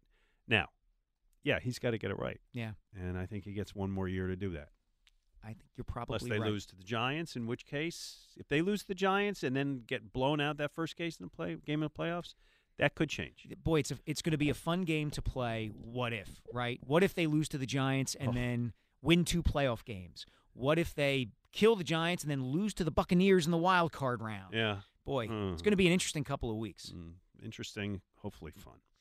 215-592-9494 with Mike Sealski. I'm Glen Mack. Now, coming up, we're going to talk to E.J. Smith. We'll ask him if Nick's lost the locker room. He would have a valid opinion He's on in that. there a lot. That's right. Mike and Glenn on 94 WIP. Merrill frames it perfectly. His enunciation of the word bitter just hits you right in the gut. Yeah, it's like a knife to the stomach. It was all that and worse. E.J. Smith, who's a terrific job at the Inquirer, now joins us. E.J. covers the team. And E.J., I don't have it up. So what is your Twitter handle? Like to tell people where they can find you? It is E.J. Smith 94. Thanks for having me. There you go. Thank you so much for joining us. You know why he has 94 in his Twitter Tell me handle, that's not Glenn. his birth year, is it? It is his birth year. God, really? It's so depressing. I'm an old soul. You are an old There soul, you go. EJ. I give you that. Wow. I think I had a kid in middle school at that point. But nonetheless, EJ, you had a terrific piece today kind of chronicling what occurred with A.J. Smith over the last week, from his frustration through his silence, through getting the guys together for some escape room bonding. So really kind of want your thoughts on how he managed the pressure and how he managed his role as a team leader. Yeah, I think that that's a role that he's still sort of figuring out how to navigate. You know, you talk to players across the Eagles locker room, and they allude to as much. And I talked to AJ about this on Friday, and he agreed. Like, this is something that he's not used to, where if he doesn't speak, it can create waves through the locker room and throughout the city. I talked to Britton Covey, and he said it can create waves when AJ's actions, can kind of cause some stress throughout the locker room when, people are looking at him and worried about, whatever it is that's going on behind, but in his head or whatever it may be. So, Britton said like that he can create waves, but he also, has to learn that there are some waves that are better than others. I think that that's something that he's learning how to navigate. I think that we've seen that kind of play out. I mean, look, this is a tense team right now, for better or worse. They don't have a lot of time to figure this out, to kind of right the ship with the playoffs fast approaching. And, I think that was a big part of the story I wrote today is that, whether or not they figure out how to ease this tension or figure out how to, turn this around, like they definitely have an urgency this week. And I think AJ, again, has been trying to navigate, trying to help them through that without hurting it. So, it's an interesting dynamic. The last couple of weeks in the Eagles locker room, you definitely have felt, that unease that they aren't playing at the level that they need to play at. And, we'll see if they're able to turn it around. EJ, to me, the A.J. Brown situation is interesting because you've got kind of a divide, I think, between what Eagles fans and people who follow the team think A.J. might be getting worked up about as much as he's getting worked up and what he's actually getting worked up about. And what I mean by that is he's 26 and he spends an awful lot of time on social media. And it seemed to me that some of his stress and strain over the last couple of weeks, it's not just that the team was playing poorly and and all of that. It was also, he was hearing it on social media. And I wonder if you could speak to that and how much of a factor you think that has been in what we've kind of seen over the last couple of weeks from AJ and why he's not talking and what's going on here. No, I think it's a major part of this. I think it's not just limited to AJ either. I think a lot of players struggle, with handling that. They call it outside noise. I think that might be a little bit reductive, but you have players who try to say like, oh, we blocked that out. We don't let that get to us. But then there are players that like AJ who are almost refreshingly like human about this. They don't pretend that they don't hear what fans say or what might be written about them. And I think that that's something that AJ does struggle with. He talked about how he's portrayed as a monster whenever he says anything. So do I think that might be a little bit maybe a little bit hyperbolic? I do, but I think that it speaks to kind of what the environment is like for these guys when they go on their phones and they go on social media. And I think that plays into the way that this year has gone. I think you can overstate it. I think you can make too big of a deal out of, whatever the outside noise or pressure may be. But I think that pressure is an important word for this team this year. I think that they have dealt with a lot of expectations of that they have on themselves and that come from the outside. And I think it has impacted the way that they played this year. All right, let us ask you a question that baffles us, which is, what the hell has happened to the pass rush? Yeah, it's honestly one of the biggest confounding things of the year. I think that when you look at the snap counts that these guys have played, I think that's a big part of it. Josh Sweat and Hassan Reddick didn't have quite as big a role in the defense as they did last year. Obviously, they were major players down the in the end of games, but the number of snaps they played was a lot lower last year. Nick Sirianni would say that the games have been closer, but I think that there also is just a matter of this pass rush has fallen off a cliff in the last month or so of the season. I think that fatigue is a part of it, and I think the rotations just aren't as deep as they were last year. I was actually looking at this earlier today. I think Nolan Smith has 6 pressures all season, and he hasn't really been able to break into first-round pick the rotation. Yeah. A fun fact for you, Brian Branch, the Lions safety, has more pressures than Nolan Smith this year. Wow. Now, listen, he plays a lot more than Nolan Smith, so that's a big reason why. But still, they haven't gotten the same level of production from those edge rushers, or the defensive tackle rotation either. It really starts to call into question why this team let Kentavious Street and Derek Barnett go.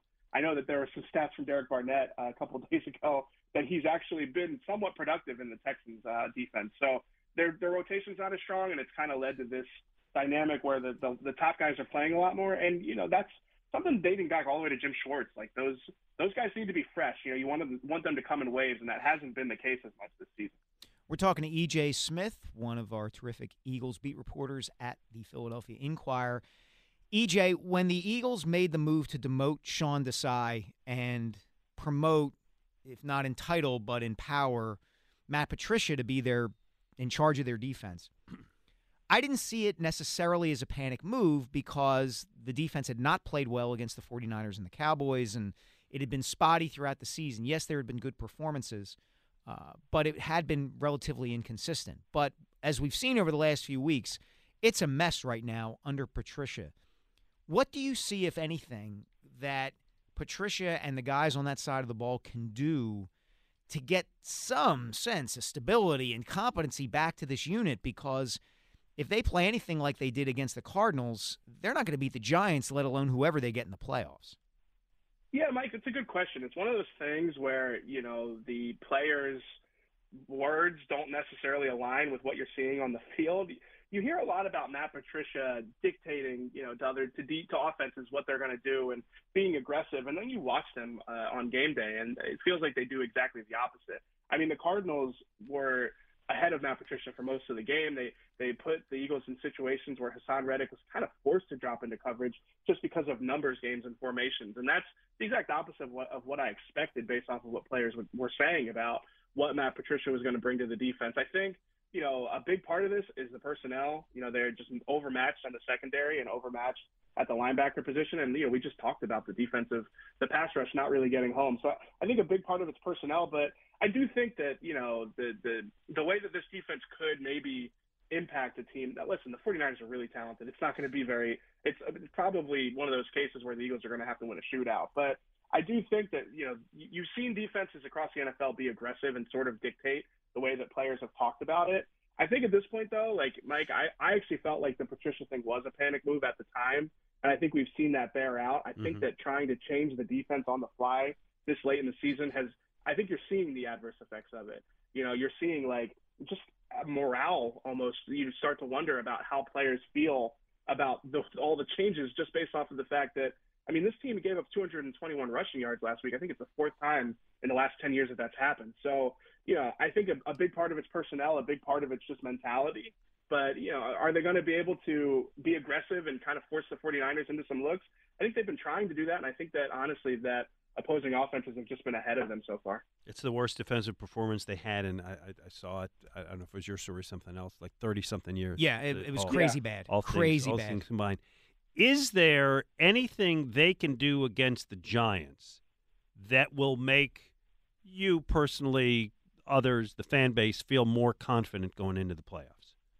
Not really, if I'm being honest. I think this game is going to be a pretty strange one because of all the outside circumstances. I could see the Eagles trying to take. I think the Eagles, the sense I get is that they want to have a good, complete game. I don't think they're going to be looking for the first excuse to pull starters, but I also think if the Cowboys get up to an early lead, I could see them trying to take their foot off the gas a little bit there. So we'll see. I don't really think there's anything that I can see from this team that would make me feel any different. I think that we've seen this team for 17 games. I think that this team is what this team is at this point. Obviously, it's been an up and down 17 games, but even when they were winning games, there were a lot of valid concerns, and you hear a lot of the players talk about that we just find ways to win, but I think that we've seen that bear out, that you find yourself in these close games, you aren't able to put teams away. It comes back to bite you. So not really. I don't really think there's a whole lot that I could see at MetLife tomorrow, that would make me feel differently about the wild card round coming up, and anything that may happen after that. Given that's the case for you, EJ, would you play the starters, or would you give them some time to rest and recuperate? I think you have to play the starters. As much as I don't think the Cowboys are going to drop that game against the Commanders, obviously the Commanders are going to rest a lot of starters, and the Commanders are currently in place for the number 2 pick in a draft with 2 generational quarterback prospects. So I feel like they are very incentivized. We know that Josh Harris knows the value. Oh, God. You bring that name up, there's nobody that infuriates me more than that guy.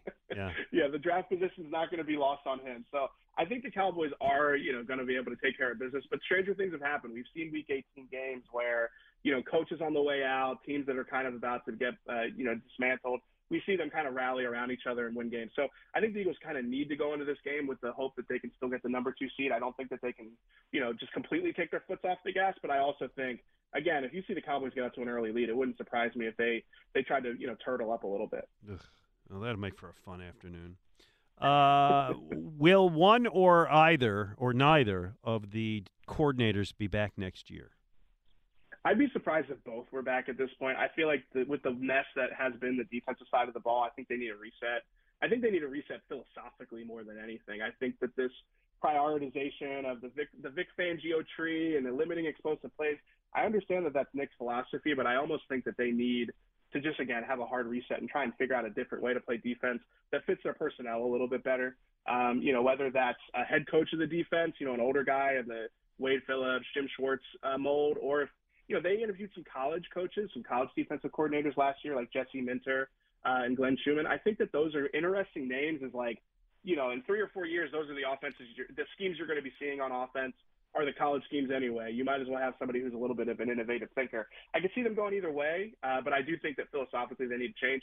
Offensively, I'm a little bit less bullish on it. I mean, maybe I'm scarred from the Mike Groh experience, seeing the Eagles kind of stick with that. But I think Nick is going to go to bat for Brian. I think Brian does get a little bit of the outsized blame for where the offense is at. I think Jalen and Nick have their hands in that too.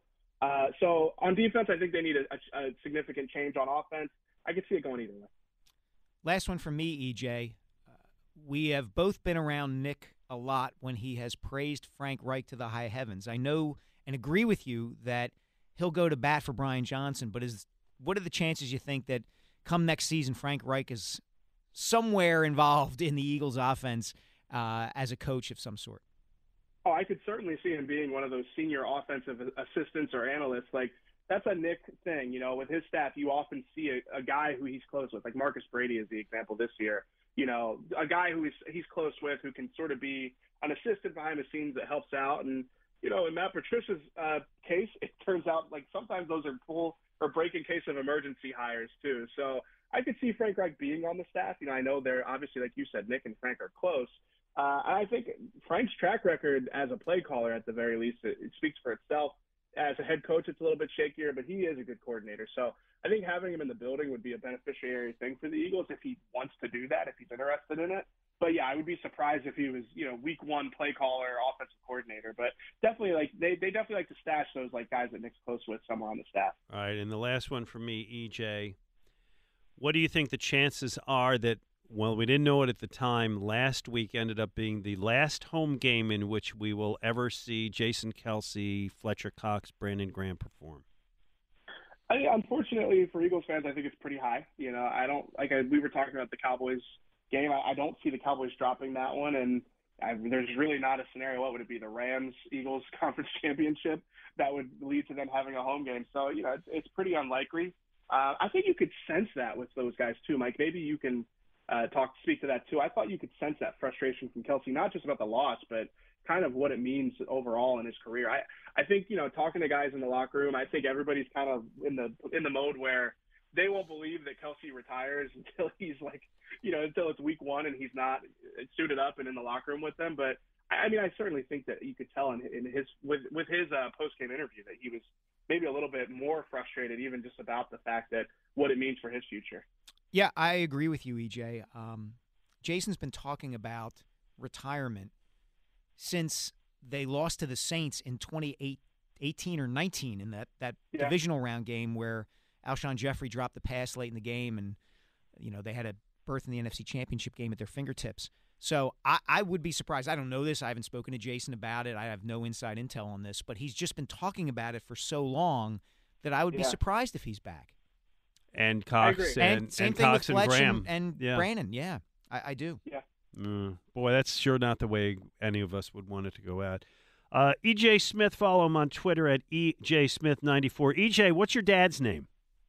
My dad's name is Ernest James Smith II, and I am Ernest Smith III. We are told, we have reliable sources, that your dad's an occasional listener to the show. Is he tuning in now? I would hope so. I sent him a text 15 minutes before, so I don't like to give him a lot of notice. Yeah. But yeah, he's definitely a loyal WIP listener. I'm sure if he is listening, he's going to be very excited that you gave him a shout out. Mr. Smith, you should be very proud of your son. He's a good young man. So there you go. And a terrific reporter and writer too. All right. Well, that's Thank you guys. All Thank right. you. Hey, thanks for joining. I appreciate you having me on before Sheil. Save the best for first. We'll talk to you down the road. Thanks so much. All right. Thanks, guys. All right, thanks, take EJ. care. There you go. Does a nice job. He does. He's a great kid. He really is. All right. And I can call him a kid because I'm way older than he is.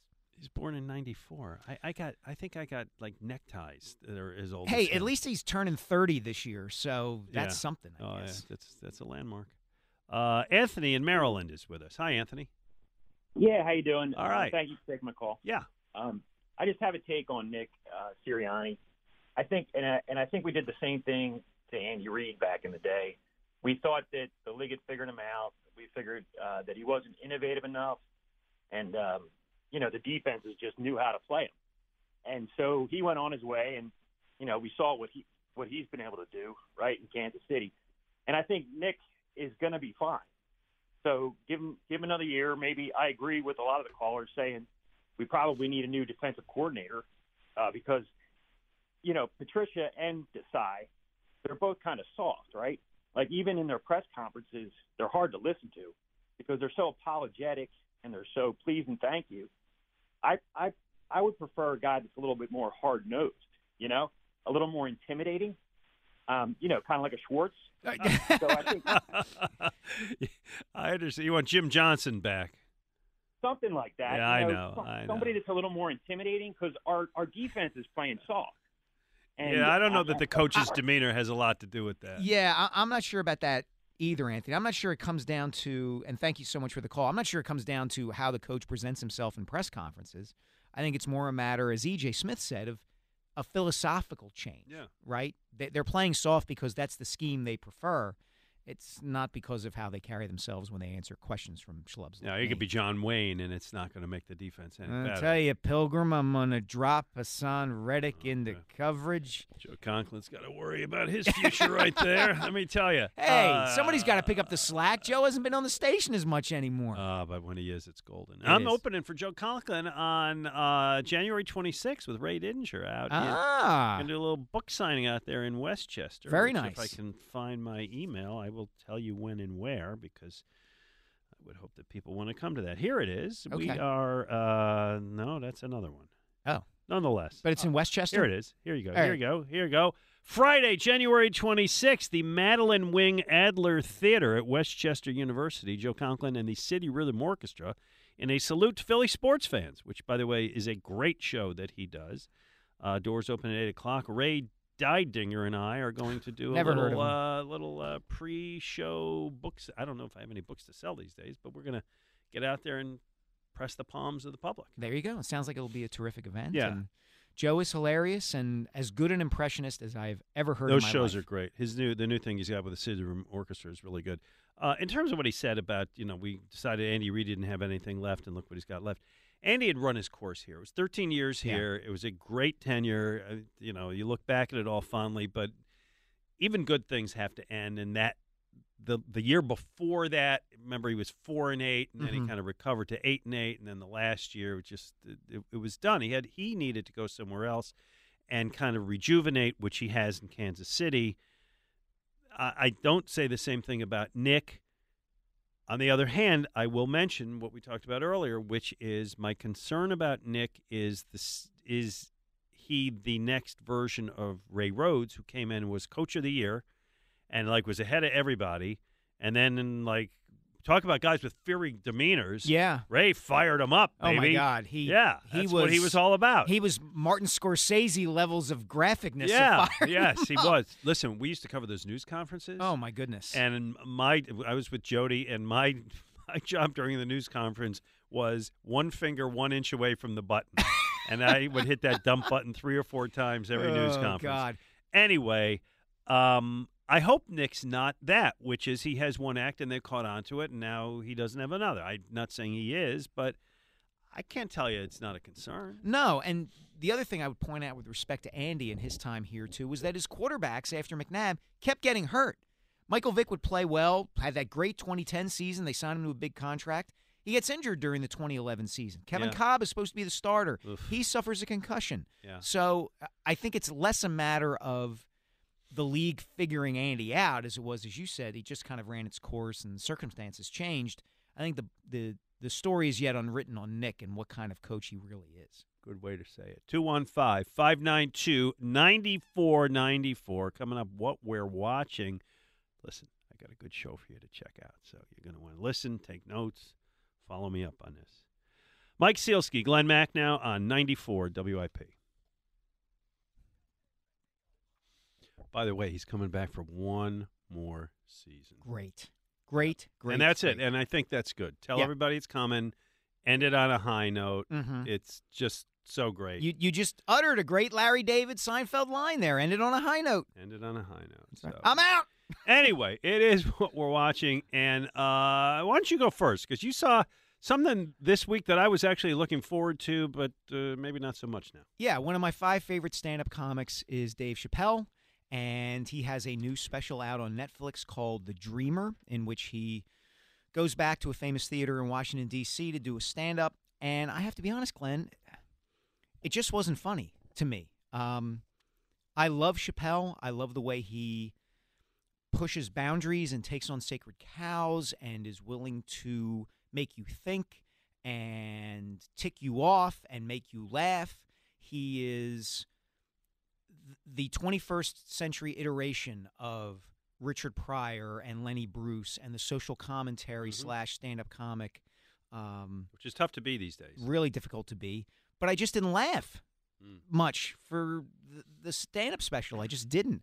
I found this lately with a couple of comics. Sebastian Maniscalco, his most recent stand-up special on Netflix, didn't make me laugh the way his earlier stuff did. Well, let me ask you a question.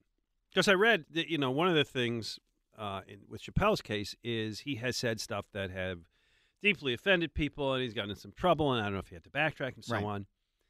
Do you get a sense that he or Maniscalco or anybody else is trying to tread too lightly? No. And you lose your edge? No. I don't get the sense that they've changed in terms of trying to be edgy at all. I just don't think their material is quite as good. And it's disappointing because I think both of them in particular are hilarious. And I wish they were funnier. I just watched a half hour of it, 45 minutes, and was like, I'm not laughing very much. I'm not laughing very much. Oof. Okay. So, disappointing. Right. The Dreamer, that's too bad. disappointing. All right. By the way, what we're watching is sponsored by Guided Door and Window. Take advantage of Guided Door and Window's big winter sale through the month of January. Receive 40% off all windows and doors. Call 1-877-GO-GUIDA or visit GoGuida.com. You had a better experience with the show you're watching. Yeah, pretty correct? much. Pretty much. This is going to be a bit of a mixed review, leaning toward positive. And I'm watching a show called Murder at the End of the World on FX and Hulu. Okay. Here's the premise. An eccentric tech billionaire, an eccentric tech billionaire. Who could that be modeled after? Yeah, the character's name is Elon Tusk. Yeah, invites a dozen or so world-class entrepreneurs, scientists, artists, an astronaut to a futuristic hotel he built in remotest Iceland for a confab designed to figure out the future of the world, basically, and some climate, how to deal with climate, what after climate change. Okay. And they hardly settle into their rooms when, guess what? One gets murdered. Aha. Who did it? Why'd they do it? Who's going to get killed next? Here we go. It's. I'm thinking I'm watching an Agatha Christie spinoff, right? Kind of darker, futuristic. Did you watch Glass Onion? No, but I'm familiar with it. It was good. I really like Glass Onion, Knives Out. If you watched that last year, I'm thinking, okay, that's where we're going. I'm in. I love a good whoddunit. I love a murder mystery. This is a decent whodunit. Clive Owen stars. Yeah, terrific. Yes. He's the tech magnate. He is in fact less likable and cuddly than Elon Musk. Wow. Yes. That's hard to do. It's acting. And Emma Corrin. If you watch the last two seasons of The Crown, did you watch The Crown? No, my wife has watched The Crown. Okay. I have not. She was Princess Diana on The Crown. Oh, okay. Okay. And she's a young computer hacker, true crime author who gets thrust in the position of being the detective here as people around her start dropping left and right. Mm-hmm. Here's what works. She's good. All full of brooding and, bravado, while everybody around underrates her because, well, she's a woman and she's young, so nobody takes her seriously. And you get invested early in trying to figure out who the killer is among all these people and why it's going on. There's an interesting subplot about artificial intelligence and whether it's going to save the world or destroy it. It's very cyber noir. Okay. Very moody. A lot of that going on. Lots of surveillance features built into this retreat's AI and security, which, of course, also provides a lot of clues in the developing case. If you like the color white, it's great. Are you talking about the setting and the scenes or the cast? No, the cast is mixed. Okay. The cast is mixed. But there's this mammoth storm engulfs like remotest Iceland. So everything is white, and all the stylized design in the hotel is just stark white and silver, and so it's got a lot of that. Here's what doesn't work. I think it's too chatty. There's a backstory about a history between our lead heroine and one of the victims, which could have been really deeply condensed, shortened. And the whole thing feels a little bit too bloated. It goes on way too long. There are 7 episodes, and I think they could have done it in 4. And I think that's one of the things I find a lot in streaming TV. Absolutely. Yeah. Go ahead. Just bloated is your word. Yeah. They stretch a series out to 8, 9, 10 episodes where tighter would be better. Yeah. Get it done in 4 Could have or 5. done it with this. Yeah. Absolutely could have done it. But overall, I liked it. I would say I give it a 6.5 out of 10. Okay. Okay? It's neatly stylized. It's visually fun. You get invested in wanting to see who's going to die next and who ultimately is going to be the killer. Clive Owen is good. He can play nasty. Yeah. He can be a bully. If you haven't already seen it, it's been out close to 20 years now.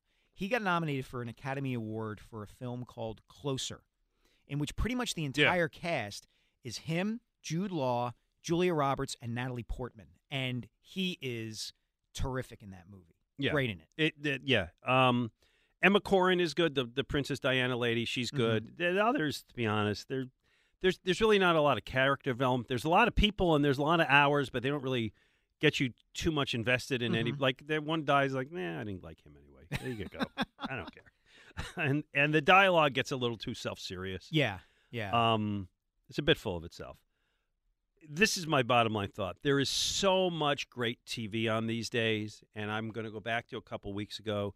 Everybody should watch Fargo Season 5 on FX Hulu. It is popping up more and more. Are you in? I'm not in yet, but I'm going to start watching because a number of people, both in person and on my social media feeds, have been talking about how unbelievably great John Hamm is at playing this evil he's a bad guy. sheriff. Oh, yeah.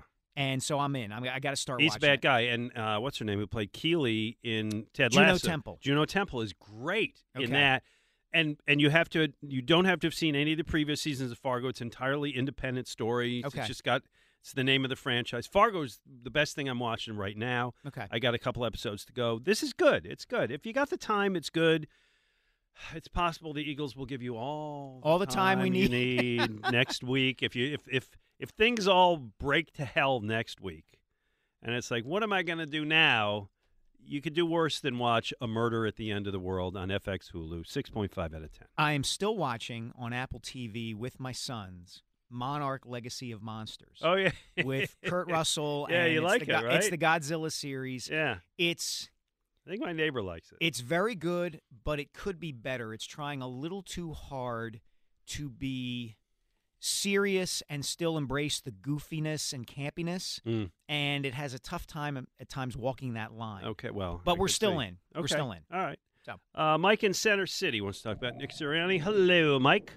Hey guys, how are you? Good. Hi, Mike. Look, I think I'm all for making quick decisions when they make sense. Like I was the first of my friend group to be like, we need to let go of Wentz and keep Foles after we won the Super Bowl. Like there are certain things that make sense, but one thing that does not make sense in this moment, I don't think, is to be talking about firing Sirianni. And I get it, it's Philadelphia. I get why we have to talk about it, but we can't seriously consider that yet. I mean, we went to the Super Bowl last year.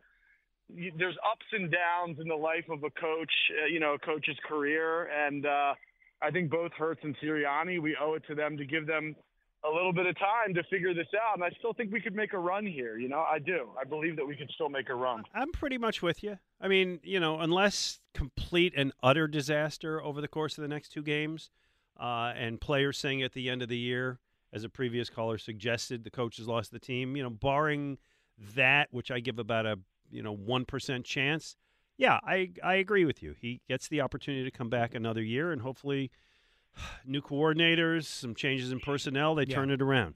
I would not, if I were running the team, Mike, I would not consider firing Nick Sirianni. My only kind of contribution to this discussion is it doesn't matter what I think. It doesn't matter what the fans think. It doesn't matter with what Glenn thinks. No offense to Glenn.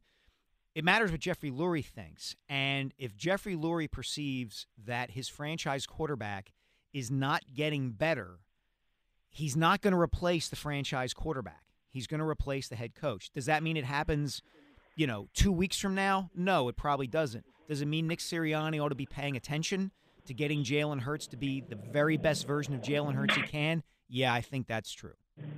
Yeah, I think that. Do you guys think we can make a run though? It seems like everyone thinks because we've hit this major rut that the season's definitely over just because the road doesn't go through Philly. Definitely won't go through Philly. Wow.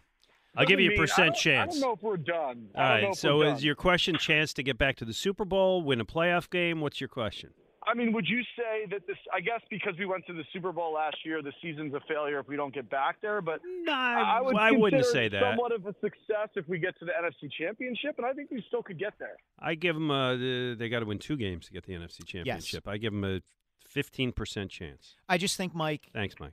Thank you for the call. I think with the way the defense is playing right now, hoping for a Baltimore Ravens in 2012 kind of run where you roll through your conference from the wild card game out. And not only that, you end the regular season playing poorly is asking just too much of this team. On a scale of 1 to 100, mm-hmm.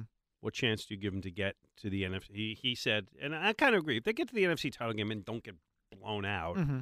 Oh, I would consider it a successful season. Okay, what Absolutely. chance do you give them to do that? 15 to 20. Yeah. Well, yeah, we're in the 20% chance. We're in the same leaky boat. Yeah, exactly. I don't see them stopping. Assume for a minute that they beat the Bucs or the Saints or the Falcons, whoever they play in the wild card round. Do you see this defense stopping the 49ers or Cowboys enough to allow the offense to score as much as it would take to win that game? Can I just tell you something? Losing in the playoffs to the Cowboys would be horrible. I really don't want that. Losing the playoffs to the 49ers after them last year, we would have beat you. We had a quarterback. Yeah. And plus, I got a yappy nephew in San Francisco. I got a yappy brother-in-law in Dallas, mm-hmm. and I got a yappy nephew in San Francisco. And I really don't want to have to deal with them for the rest. When I win, I'm gracious and charming to them. I don't think they'll extend. Might be easier if they just lose in Tampa. It sounds like, based on that.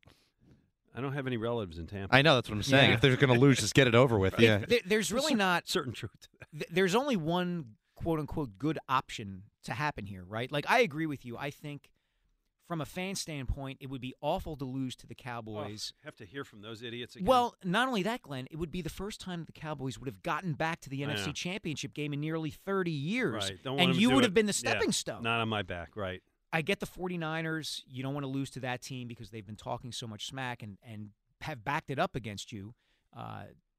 The only saving grace, quote unquote, would be if the Eagles somehow lost to the Lions in the playoffs, because the Lions have been so bad for so long and are such a downtrodden franchise that you could get a little bit behind the underdog idea. But I mean, I could live with it. Let me put it this way: it would be less painful than the other two tortures. Exactly. Yeah. Exactly. And that's all I'm saying. I'm not saying people would be happy that the Lions were advancing in the playoffs and the Eagles weren't. Yeah, no.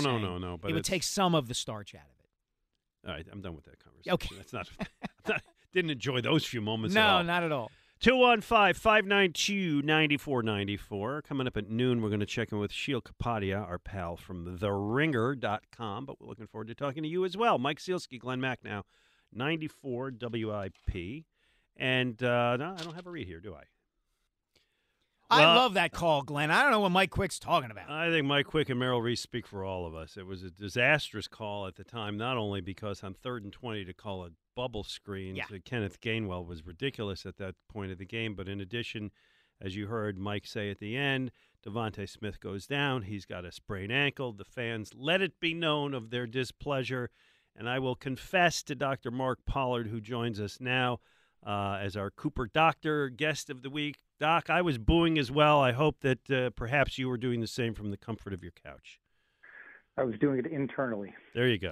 It's good enough. I'll take it. You're not a demonstrative man. I can live with that.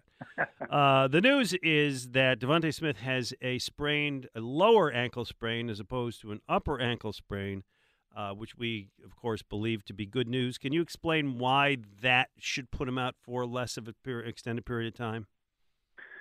Sure, and I think the distinctions between like a high ankle sprain and high a low ankle. I said sprain. upper. I meant high. Yeah.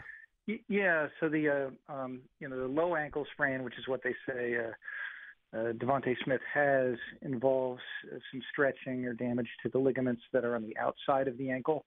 It typically happens when your foot rolls internally, the way most of us sprain our ankles when we sprain them. You end up with pain on the outside of the ankles, maybe some swelling, and depending on the severity, usually they will heal up fairly quickly if they're mild, a matter of days, weeks maybe on the outside. Whereas the high ankle sprain involves an injury where the foot is kind of twisted externally. If you remember T.O.'s injury, I think from the when he injured his ankle when he was with the Eagles, he ended up getting the high ankle sprain plus where he had the fracture as well. But essentially the foot rotates out and it injures the ligaments that are on the inside of the ankle and also the ligaments that are between the two bones of the lower leg, the tibia and the fibulus. And so that represents a more severe injury that takes a longer time to heal, obviously. And sometimes surgery is recommended for those injuries. Doctor, Devontae Smith is not, by any standard, even the standards of normal human beings, a big man. And he might be 180 pounds, 185 pounds soaking wet. And he is often placed in a position in the Eagles' offense where he's blocking on these screen passes and larger players. This might sound simplistic, but does that put him at greater risk for injury in any regard? That he's being that a guy of his stature is being asked to block as often as he is?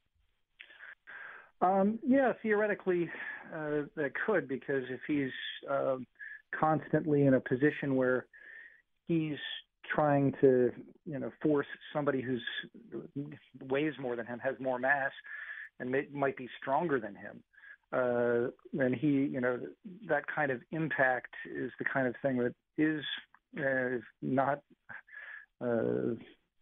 unlikely to cause some kind of injury. As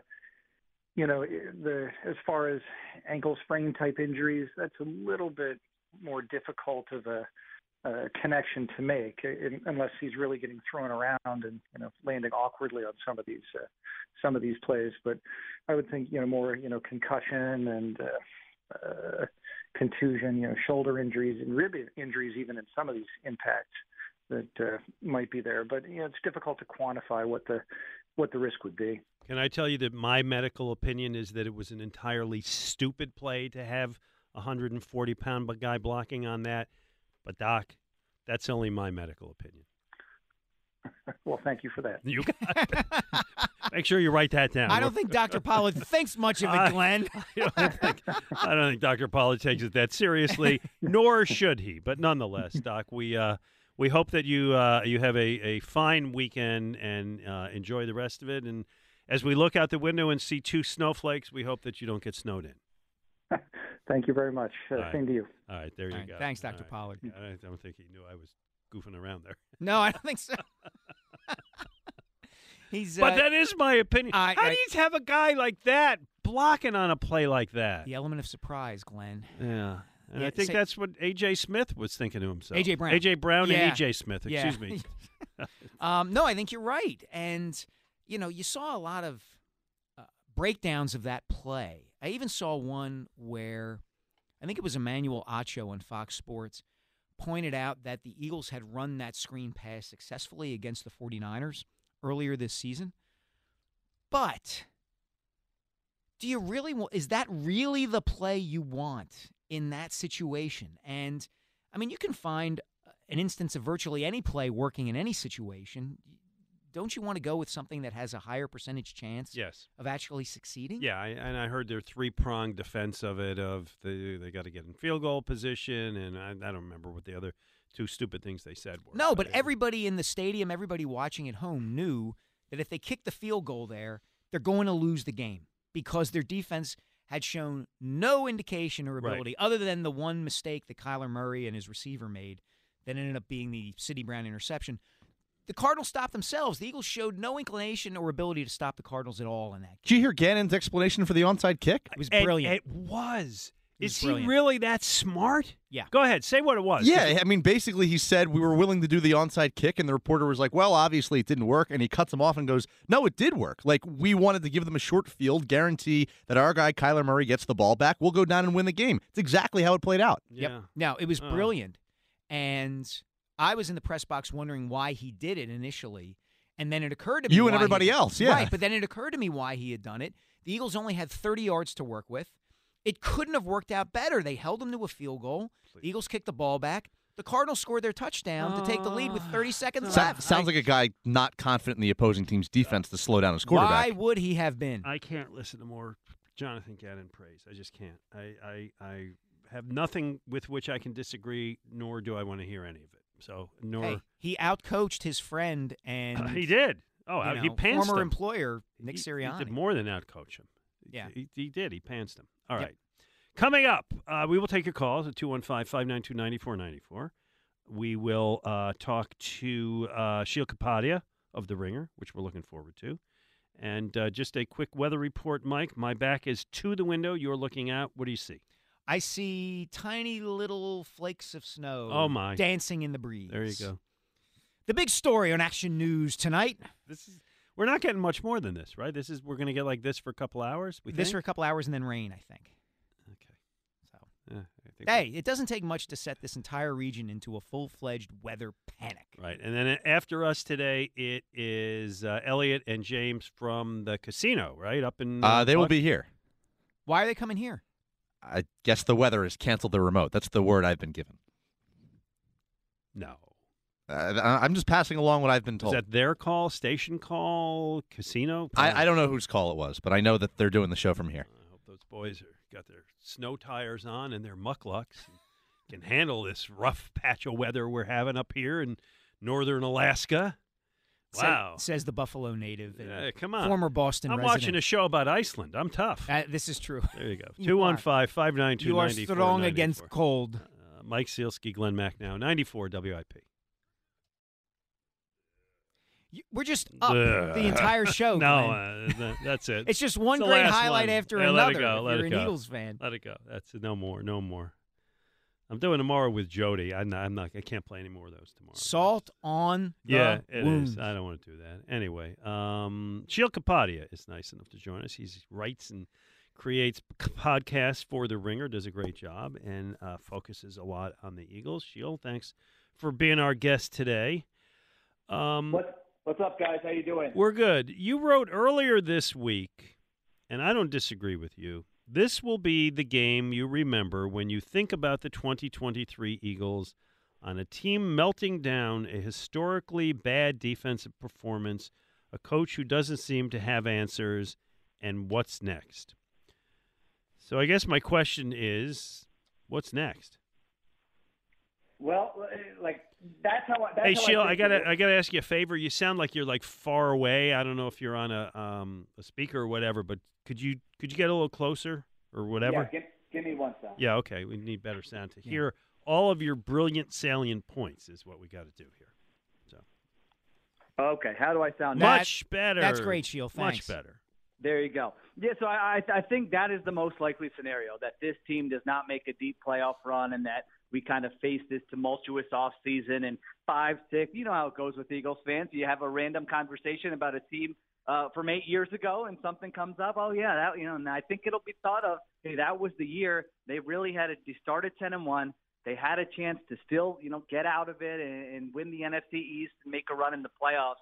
And then Kyler Murray and Jonathan Gannon and a team that was picking in the top 5 came into your house when you were up 21-6 at halftime, and they scored touchdowns on their last 4 drives, and you lost it there. So there's still time. We all know sports are unpredictable, and maybe 2 weeks from now we're talking about something different. But kind of after that game, when I was thinking about it, that's really what it felt like to me. Sheil, I listened to your podcast in the immediate aftermath of the Eagles' demotion of Sean Desai and promotion of Matt Patricia. And to put it mildly, you are not enthusiastic about the Eagles' defenses, the prospect of the Eagles' defense improving under Matt Patricia. What are your thoughts on Patricia as a defensive coordinator? I mean, listen, Matt. Anytime anybody has given Matt Patricia more responsibility in the last 5 to 10 years, that has not been a good idea. And I'm not trying to cry. I don't know the guy personally. I'm not trying to crush him. I believe people can change and improve and evolve and all those things. But, I mean, seriously, you look at what he did. He goes to Detroit as a head coach, and he has all kinds of clashes with players, and they have one of the worst defenses in the NFL for 3 years. Then he goes to New England, and if he was this great defensive mastermind, don't you think Bill Belichick would have been like, okay, let's put him on that side of the ball to help the defense?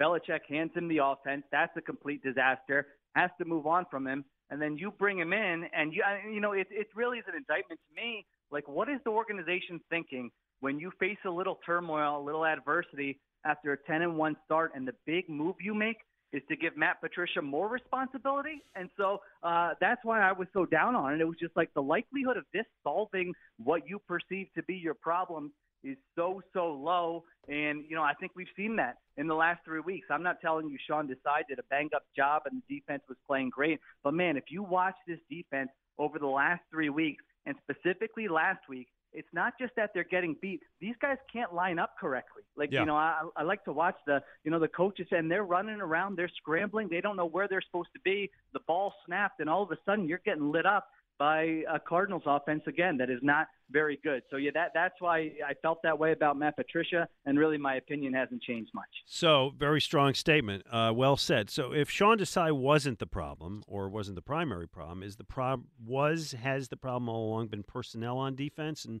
where does that fall? Yeah, I think, I think there is an argument, certainly a valid one, that the coaching could have been better with Sean Desai, and it can be better with Matt Patricia. I think if you gave this defensive personnel to like a very good defensive coordinator, whoever you respect or like around the league, I'm not telling you they would be great. I don't think they'd be top 10 by any measure, but could they be in kind of that 15 to 20 range where you're saying, hey, you know what? They're not great, but they're beating up on bad teams. They're keeping us in these games where the offense can do some damage. So I do think coaching is part of the issue. And then, yeah, absolutely personnel is an issue. I mean, the linebacker situation is a disaster. The cornerback situation, you came into this year with two older cornerbacks, 30 or older, where we've just seen over and over again in the NFL, when those guys fall off, it happens really quickly. And I think you've seen that quite a bit with James Bradbury. And then really the biggest mystery to me on the team is the pass rush.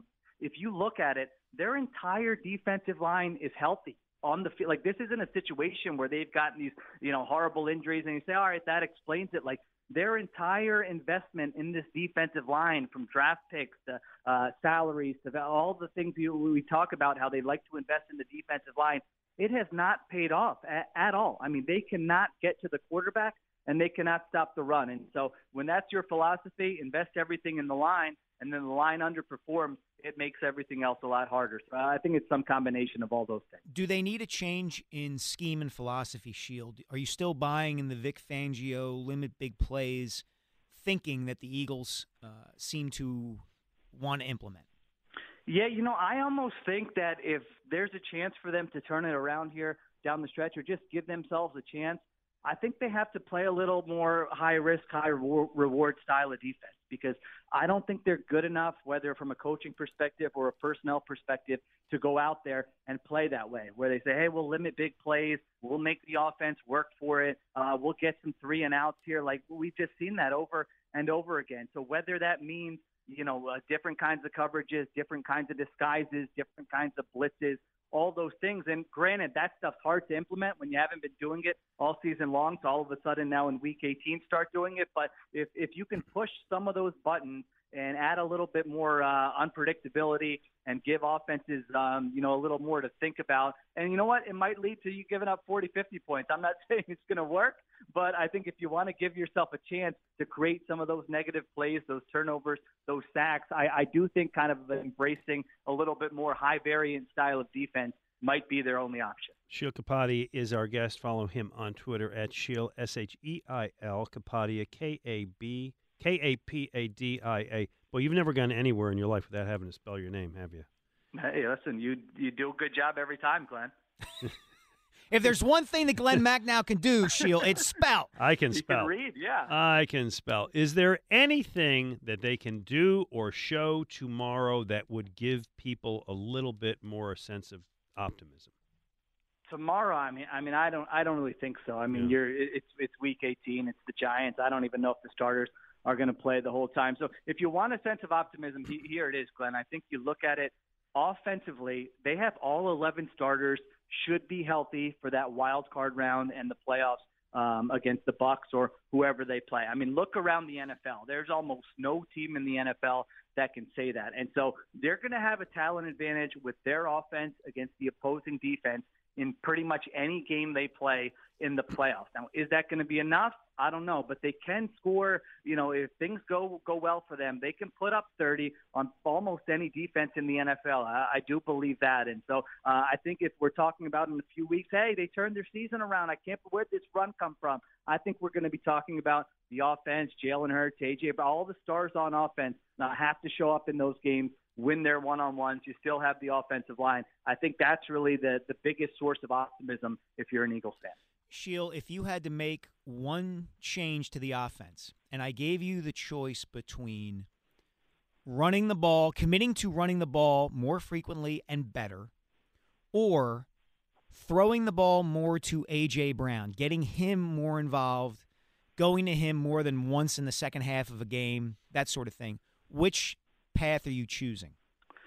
Yeah, I think I would probably choose the second one, and it's not just going to him more. I think it's going to him in different ways, and it's not just – a lot of the stuff you see offenses do around the NFL, whether it's using more motion or different types of play action, like other offenses are doing a better job scheming things up, making life easier for their quarterbacks, and putting their playmakers in positions to make plays at a higher rate than the Eagles do. And so the run game's important. There's no doubt about it, but I looked at last week, and it's like they were moving the football well. I didn't think the run game was the issue for them. Now, it has been at various times this season, but they're going to have an advantage with those playmakers in the passing game, again, in a lot of these matchups. And so I think finding ways, again, A.J. Brown, Devontae Smith, Dallas Goedert, make life easier for your quarterback. Jalen Hurts attempts so many difficult throws, and the statistics back this up compared to other quarterbacks in the NFL, that I do think they can make his life easier, make life for those playmakers easier, and make life for opposing defenses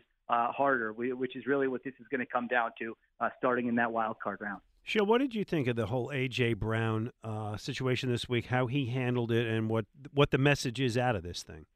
Yeah, I think it was important for somebody to kind of come out and not just like a Kelsey or a Graham or, I was in the locker room when those guys were backing Chip Kelly and Doug Peterson, like they're going to be, good for the organization. But to have kind of a newer player who people thought, man, is this guy happy or not, for him to come out and really, go to bat for Nick Sirianni at this point in the season, I thought that showed a lot of leadership. I thought that was important for the coach, for the organization, for the whole, kind of temperature of the locker room. Now, having said that, I do think we in the media probably overrate that a little bit. A.J. Brown going to bat for Nick Sirianni is not going to help Matt Patricia when it's 3rd and 7 in the wild card round. So they still have issues that they need to work out. But I think it was a step in the right direction. I think the players, they probably realize, all right, this hasn't gone the way we want it to go, but like all is not lost. We're still going to be in the playoffs. We're still probably going to be favored in the first round. And then after that, who knows? We've seen wild things happen in the postseason. So I thought it was a good thing for it to happen, but at the same time, I'm not going to overrate it and say, it saved the Eagles season or anything like that. Sheil, let's broaden our focus here for this question. For a long time, you could say that the top three teams in the NFC were the 49ers, the Eagles, and the Cowboys. I think the Lions have moved ahead of the Eagles in that regard, both in the standings and in perception. If you had to pick a team to come out of the NFC and make it to the Super Bowl right now, who's your choice? I've got the Niners as still pretty, very heavy favorites, just starting with the fact that they get the bye and the home field advantage, but not even just that. I mean, I think they're the best team. They had a hiccup against the Ravens. That happened, but I think if you look at overall the body of work, the teams they've beaten, they blew out the Eagles, they blew out the Cowboys. So they've beaten up on some teams that we look at it as at least playoff caliber teams. And so the road through the NFC, I think, is going to go through San Francisco. It doesn't mean they're an absolute lock, and I would be shocked if anyone else did it. But, as long as they have kind of their best players healthy, I think just offensively, I don't see a defense in the NFC that's going to have an answer for that offense. So unless they turn the football over, unless your offense scores a bunch against them, unless you have an edge on special teams, I think they're going to be pretty big favorites against most of the teams they face. And are we going to get a San Francisco-Baltimore Super Bowl rematch?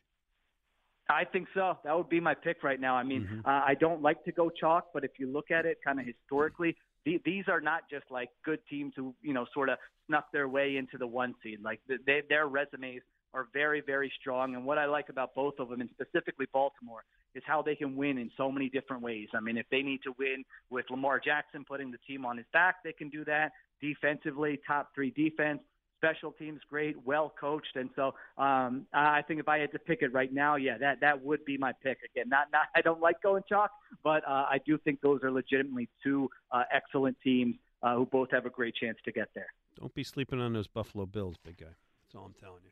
I agree. I said a month ago, Glenn, that sometimes when those droughts are broken, like the Red Sox in 2004 and the Eagles in 2017, it happens in a real weird way, a real weird season where nobody sees it coming. And so the Bills have never gotten through the finish line, and I haven't loved how they've played the last 2 weeks, but their A game, in my opinion, is as good as any team in the NFL. So I think they can compete with those big boys. So I'm with you there. But who knows? They could be the 2 seed or they could be out of the playoffs. I know. That game tomorrow, they're playing Miami in Miami. Huge game. Miami's in the playoffs. If the Bills win, they win the division. As Sheil said, the 2 seed. If the Bills lose, they're out.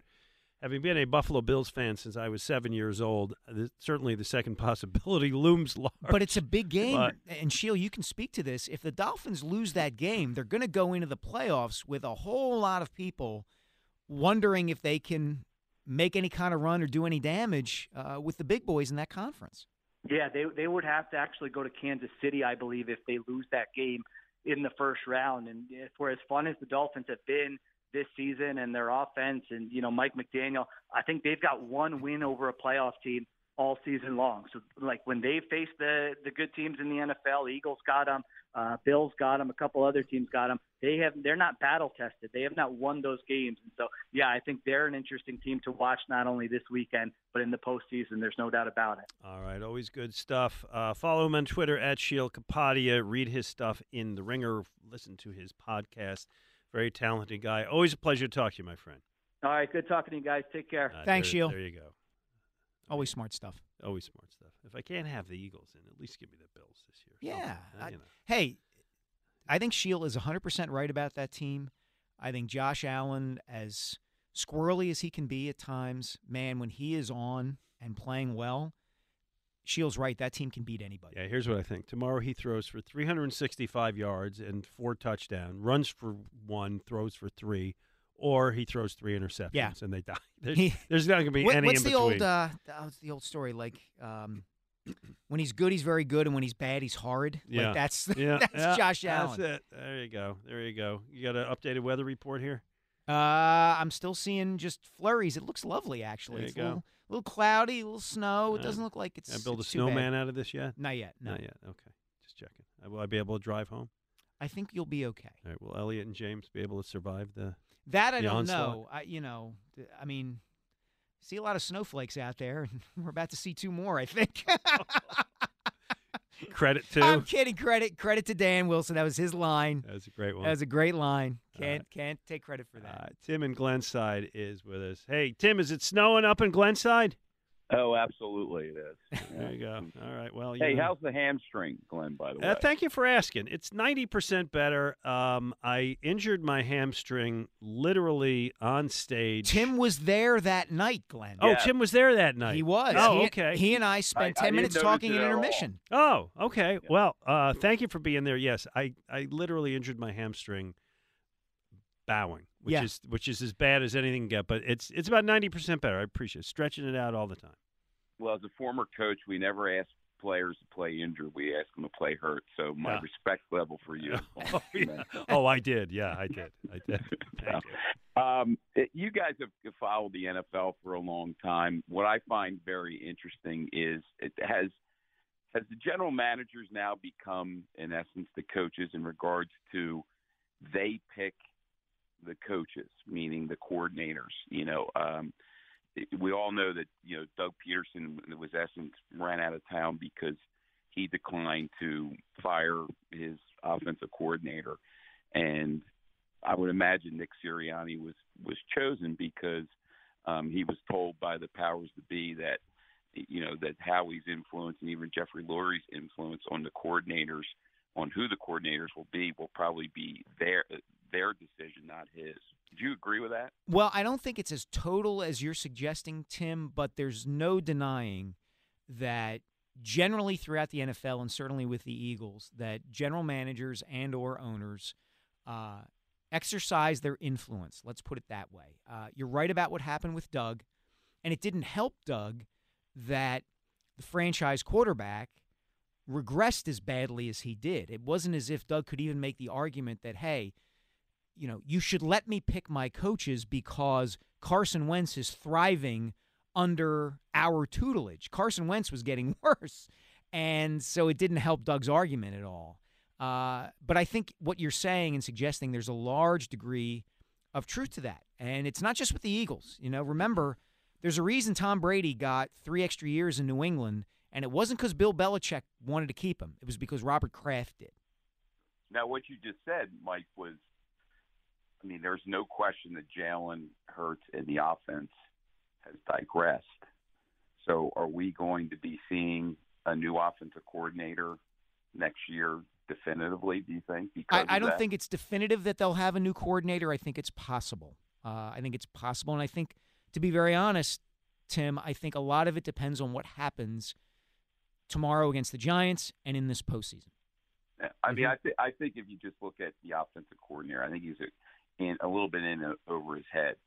I don't think he has the experience, the resume right now to be, a quality offensive coordinator to lead the Eagles to the places that they should be going. Well, I'll say this, Tim. Thanks, Tim. And thanks thanks so for much asking. for the call. And thanks for coming to the show. Always great to hear from Tim. I will say this: Shane Steichen didn't exactly have an extensive resume either. As an offensive you hire young coordinator. coordinators. That's okay. You know what may end up in a weird way helping them? They're going to have to replace the defensive coordinator. Do they want to replace both in the same offseason? Right. Again? They did it last year. They replaced them both. Clearly, that's created a lot of turmoil. Mm-hmm. You can make an argument. Look, we think he did well. He's got to learn more. He's got another season. I would even say, although that backfired this year when they brought in Patricia, but bringing in some senior guy who kind of knows the league, who can kind of help him out, is not a bad idea. Senior advisor. Although, as I'm arguing against myself, because then he's looking over his shoulder, or at least the perception is. Maybe. I will say this, too, Glenn. Remember the discussion we were having at the beginning of last season when Hurts got off to that great start and was playing so well? One of the reasons that were given for why he was playing so well was that it was the first time since high school that he'd had the same play caller for 2 consecutive seasons. Right, it wasn't just that Shane Steichen was a really good play caller and orchestrator of the offense. It was that he was in his second season working with Jalen Hurts. Yeah. So that's a point in Brian Johnson's favor. It is. To keep him around. Yeah, good point. Yeah, okay. I would vote he's probably, unless there is impending disaster. Mm-hmm. And the offense wasn't really the problem last week. No, it wasn't. That wasn't it. It wasn't. They moved the ball everywhere. Look, nobody liked the play calling in that late possession after the onside kick. But again, as Tim pointed out, Brian Johnson's in his first year as an NFL play caller. There's room for improvement there, one would think. 215-592-9494. We are looking forward to talking to you up until 1 o'clock when those boys come in from the winter storm. We're really giving them the business about this winter storm. I'm speaking, I'm being sympathetic to their plight of having to be on the road during this, natural federal disaster that we're having here. It looks like the roads are manageable so far. We shall see what happens when they have to leave. Dan Wilson said that where we work here in this big building, they've already put down the salt. Yeah, I think it was about 2 years worth of rock salt that they've been waiting to use this entire time. It's been, 700 days? 700-plus days since we've had snow, and walking in this morning, I thought we were going to have a 2-foot storm by the amount of... I couldn't even see the ground. It was all blue salt. There you go. Again, they stored it up for a while. They got to find. They're like, let's finally use it. Let's just let it rip. You can't be too careful, Dan. You can't be too careful. I was driving around my neighborhood in Havertown yesterday in Wynwood, and it's like there's all these snowplows out on the street, and I guess again, those guys have been ready to rock for how long? Yeah, guys, Listen, I feel those guys make a living, or at least a good part of their living doing that. They got nothing last year, nothing. So I feel for them. I feel for them until we get hit really hard and I have to shovel my driveway. You still shovel your own driveway? I do. Yeah, I do. How old are you? 48. It's a heart attack waiting to happen. I think they tell you to stop when you're 45. Do they really? I think. I believe Is that Dr. Mack now talking? Or? No. That's like, that's real. Okay. No. And there actually was an episode in my neighborhood a few years ago. Okay. Blah. But yeah, it's no. I got to stop thinking of myself as 10 feet tall and bulletproof. No, you're in good shape, so you probably could do it. But I got 2 strapping high school neighborhood boys. I was just say, what's your move? The neighborhood guy? You throw him money? Yeah. No, I got 2 high school kids. Nice. So, there you go. That ain't bad. No, that ain't bad. I got 2 sons. They can do it this year. Yeah. 12 and 9. Oh, they're ready, man. Oh, they're absolutely ready. You pay them in hot chocolate. Evan, Gabe, if you're listening, shovel time, baby. Braden, shovel half an inch today. That's right. Right. Braden, Charlie, you're on call. There you go. 215-592-9494. Mike Sealski, Glen Mack now on 94 WIP.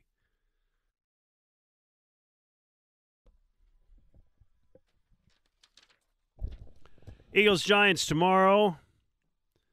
I will be on the air starting I'll be on the air all day. I'm on the air at 10 o'clock with Jody McDonald, 10 You got a to full 1. day tomorrow. Then 1 o'clock, we got Countdown to Kickoff. I'll be on with Ross Tucker and Dave Spadaro. And then 2 o'clock, the pregame show with Hugh Douglas, Joe Giglio, Elliott Shore-Parks, Merrill, cast of thousands. You're going to be busy. It'll be a long day, yeah. I get to drive up to East Rutherford. Beautiful downtown East Rutherford to cover this game. Should be fun. This is one I'd probably rather not go to. I don't love the 4:30 start.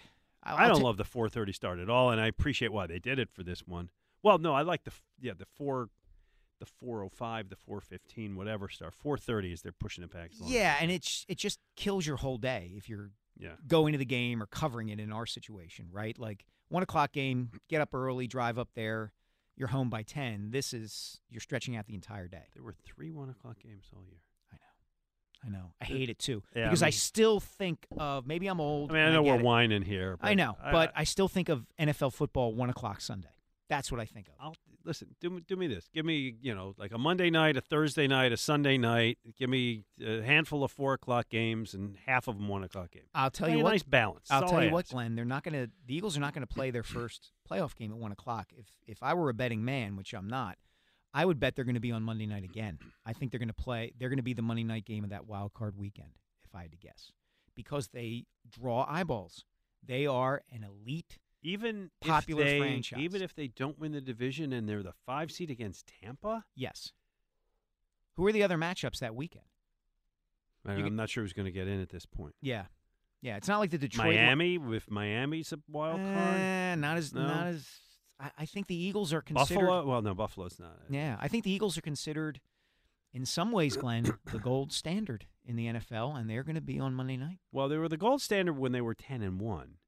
And then they've lost 4 of the last 5, which presents to me, Mike Sealski, what I fear could be the worst collapse since the 1964 Phillies, unless they manage to turn it around. I would not push back on that. I would not quite go that far, and here's why.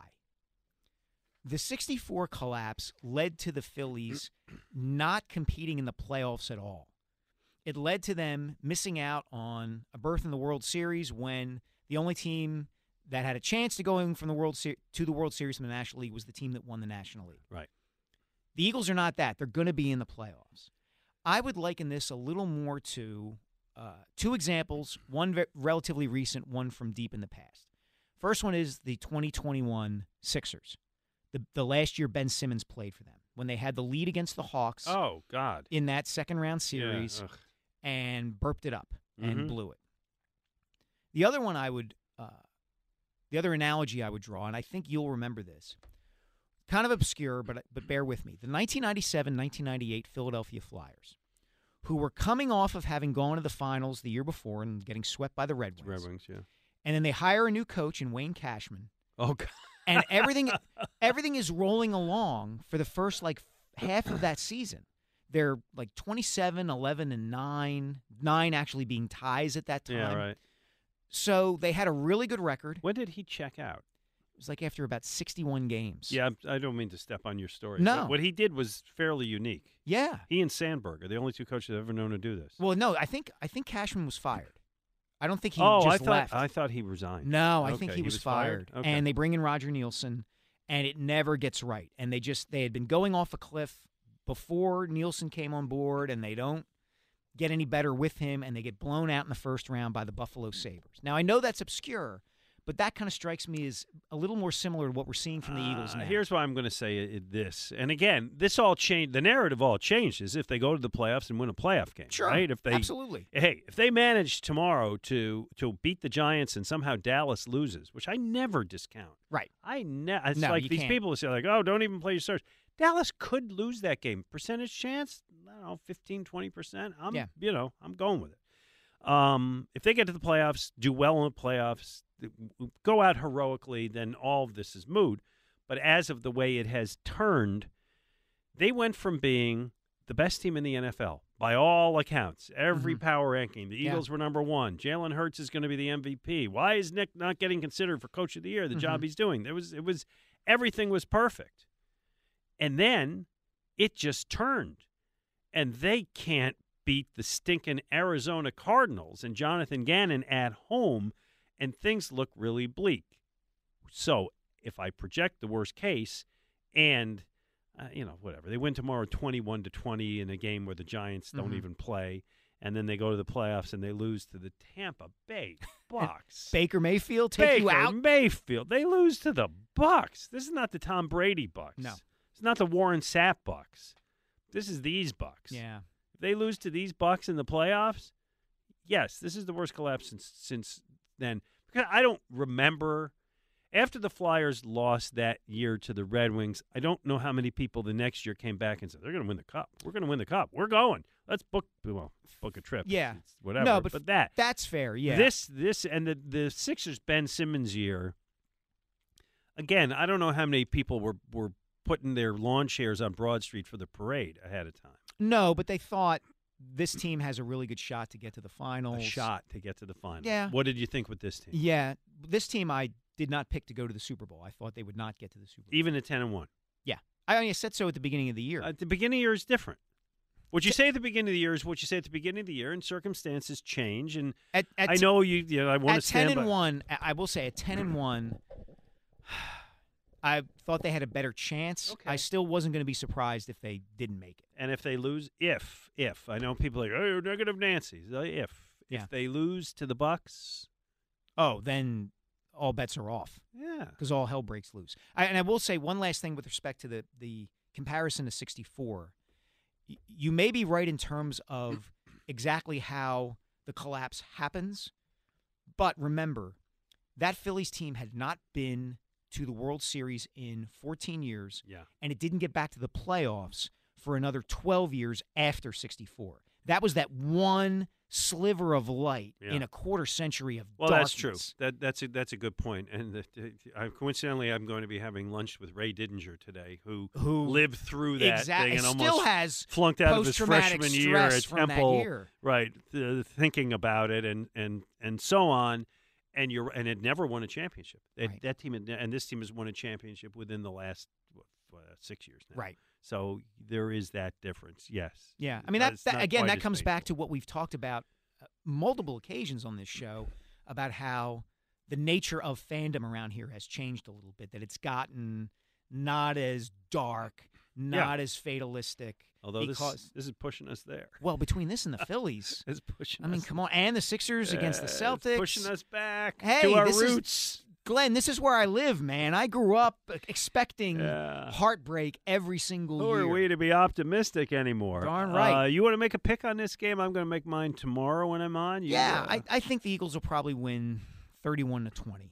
I think it'll be ugly at times, but the Giants don't have a whole lot of to play for, and they're not good. So I think it'll be 31-20. Eagles. I would live with that. I would be okay. Yeah, I don't think we're going to come away from this, as we've talked about, like feeling great about them, that they've put aside. It's just impossible because the Giants aren't good enough, right? Even if they blow them out 49-0, for anybody to feel that way. I think the only way people are going to feel good about the Eagles again is if at the end of the divisional round playoff game they have beaten the Cowboys and the 49ers. That's when people will get back to feeling, oh, okay, this team found it again. That's right. I think that's right.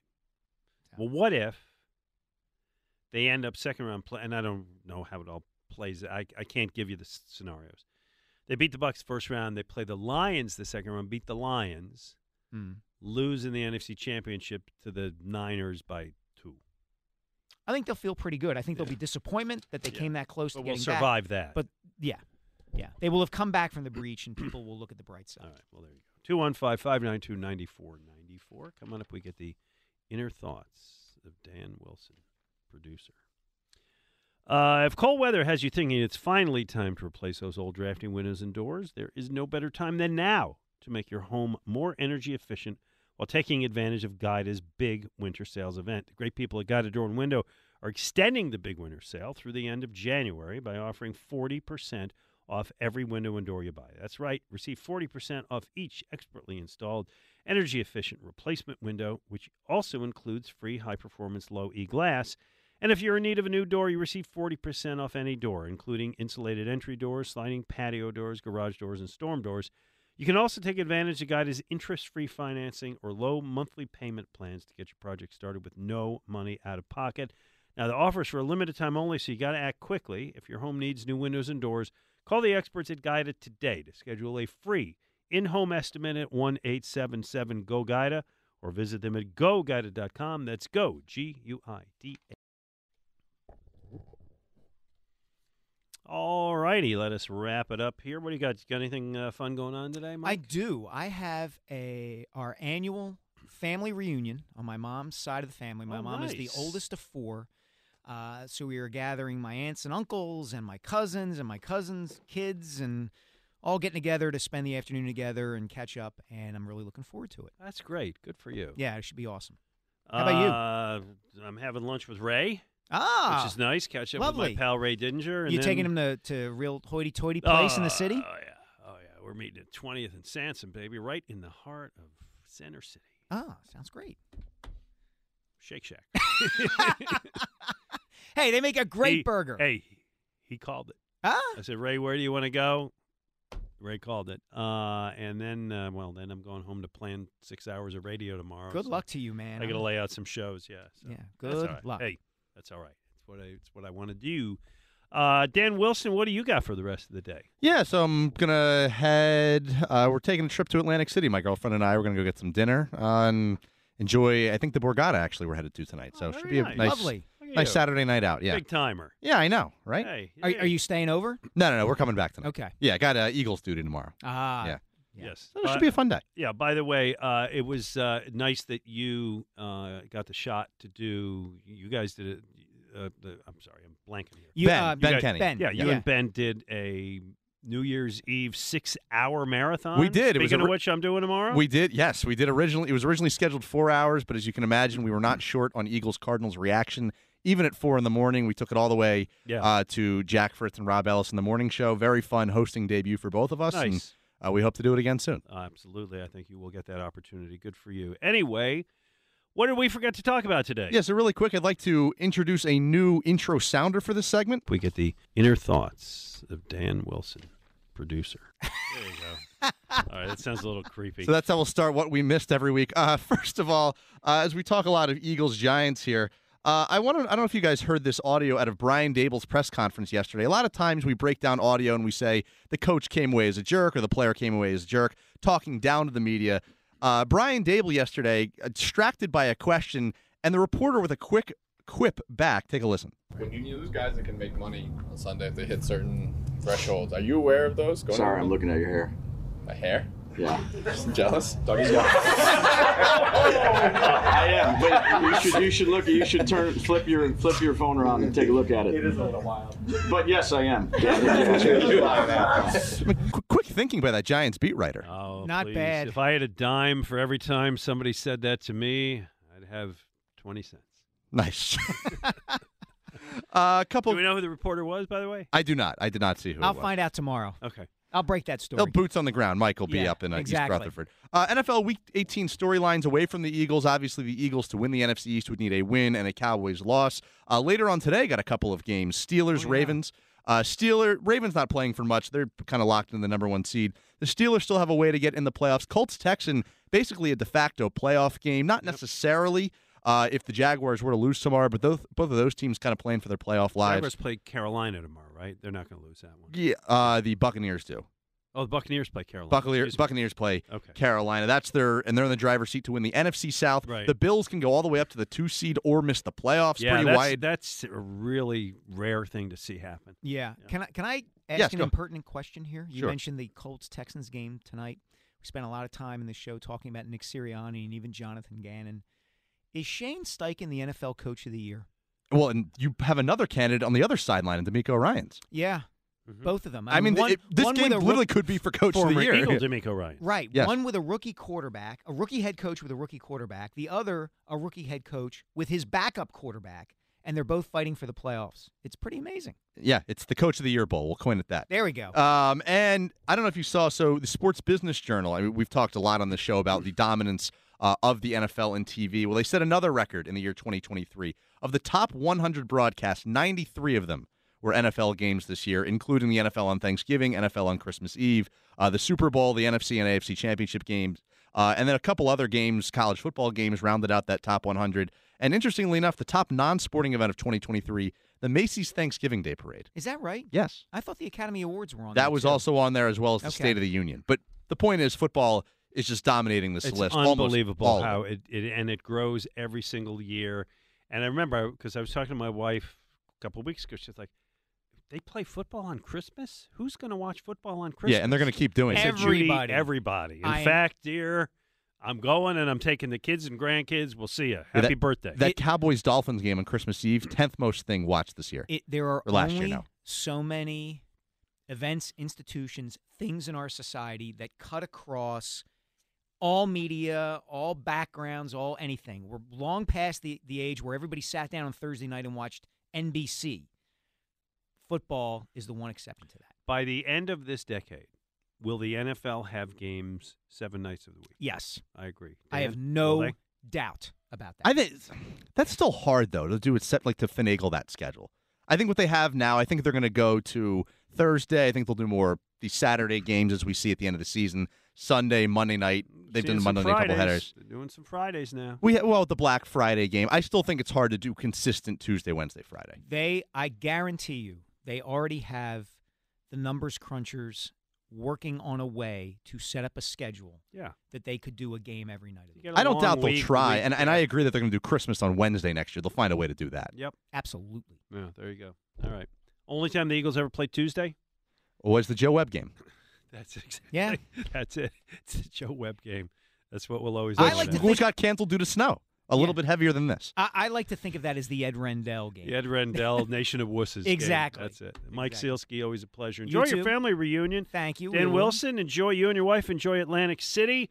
Not married yet, girlfriend. What did I say? Wife? Wife. Excuse me. Not I'm quite sorry. there. You're scaring some people. Okay. But mostly her, I imagine. Mostly her, probably, yeah. Darn right.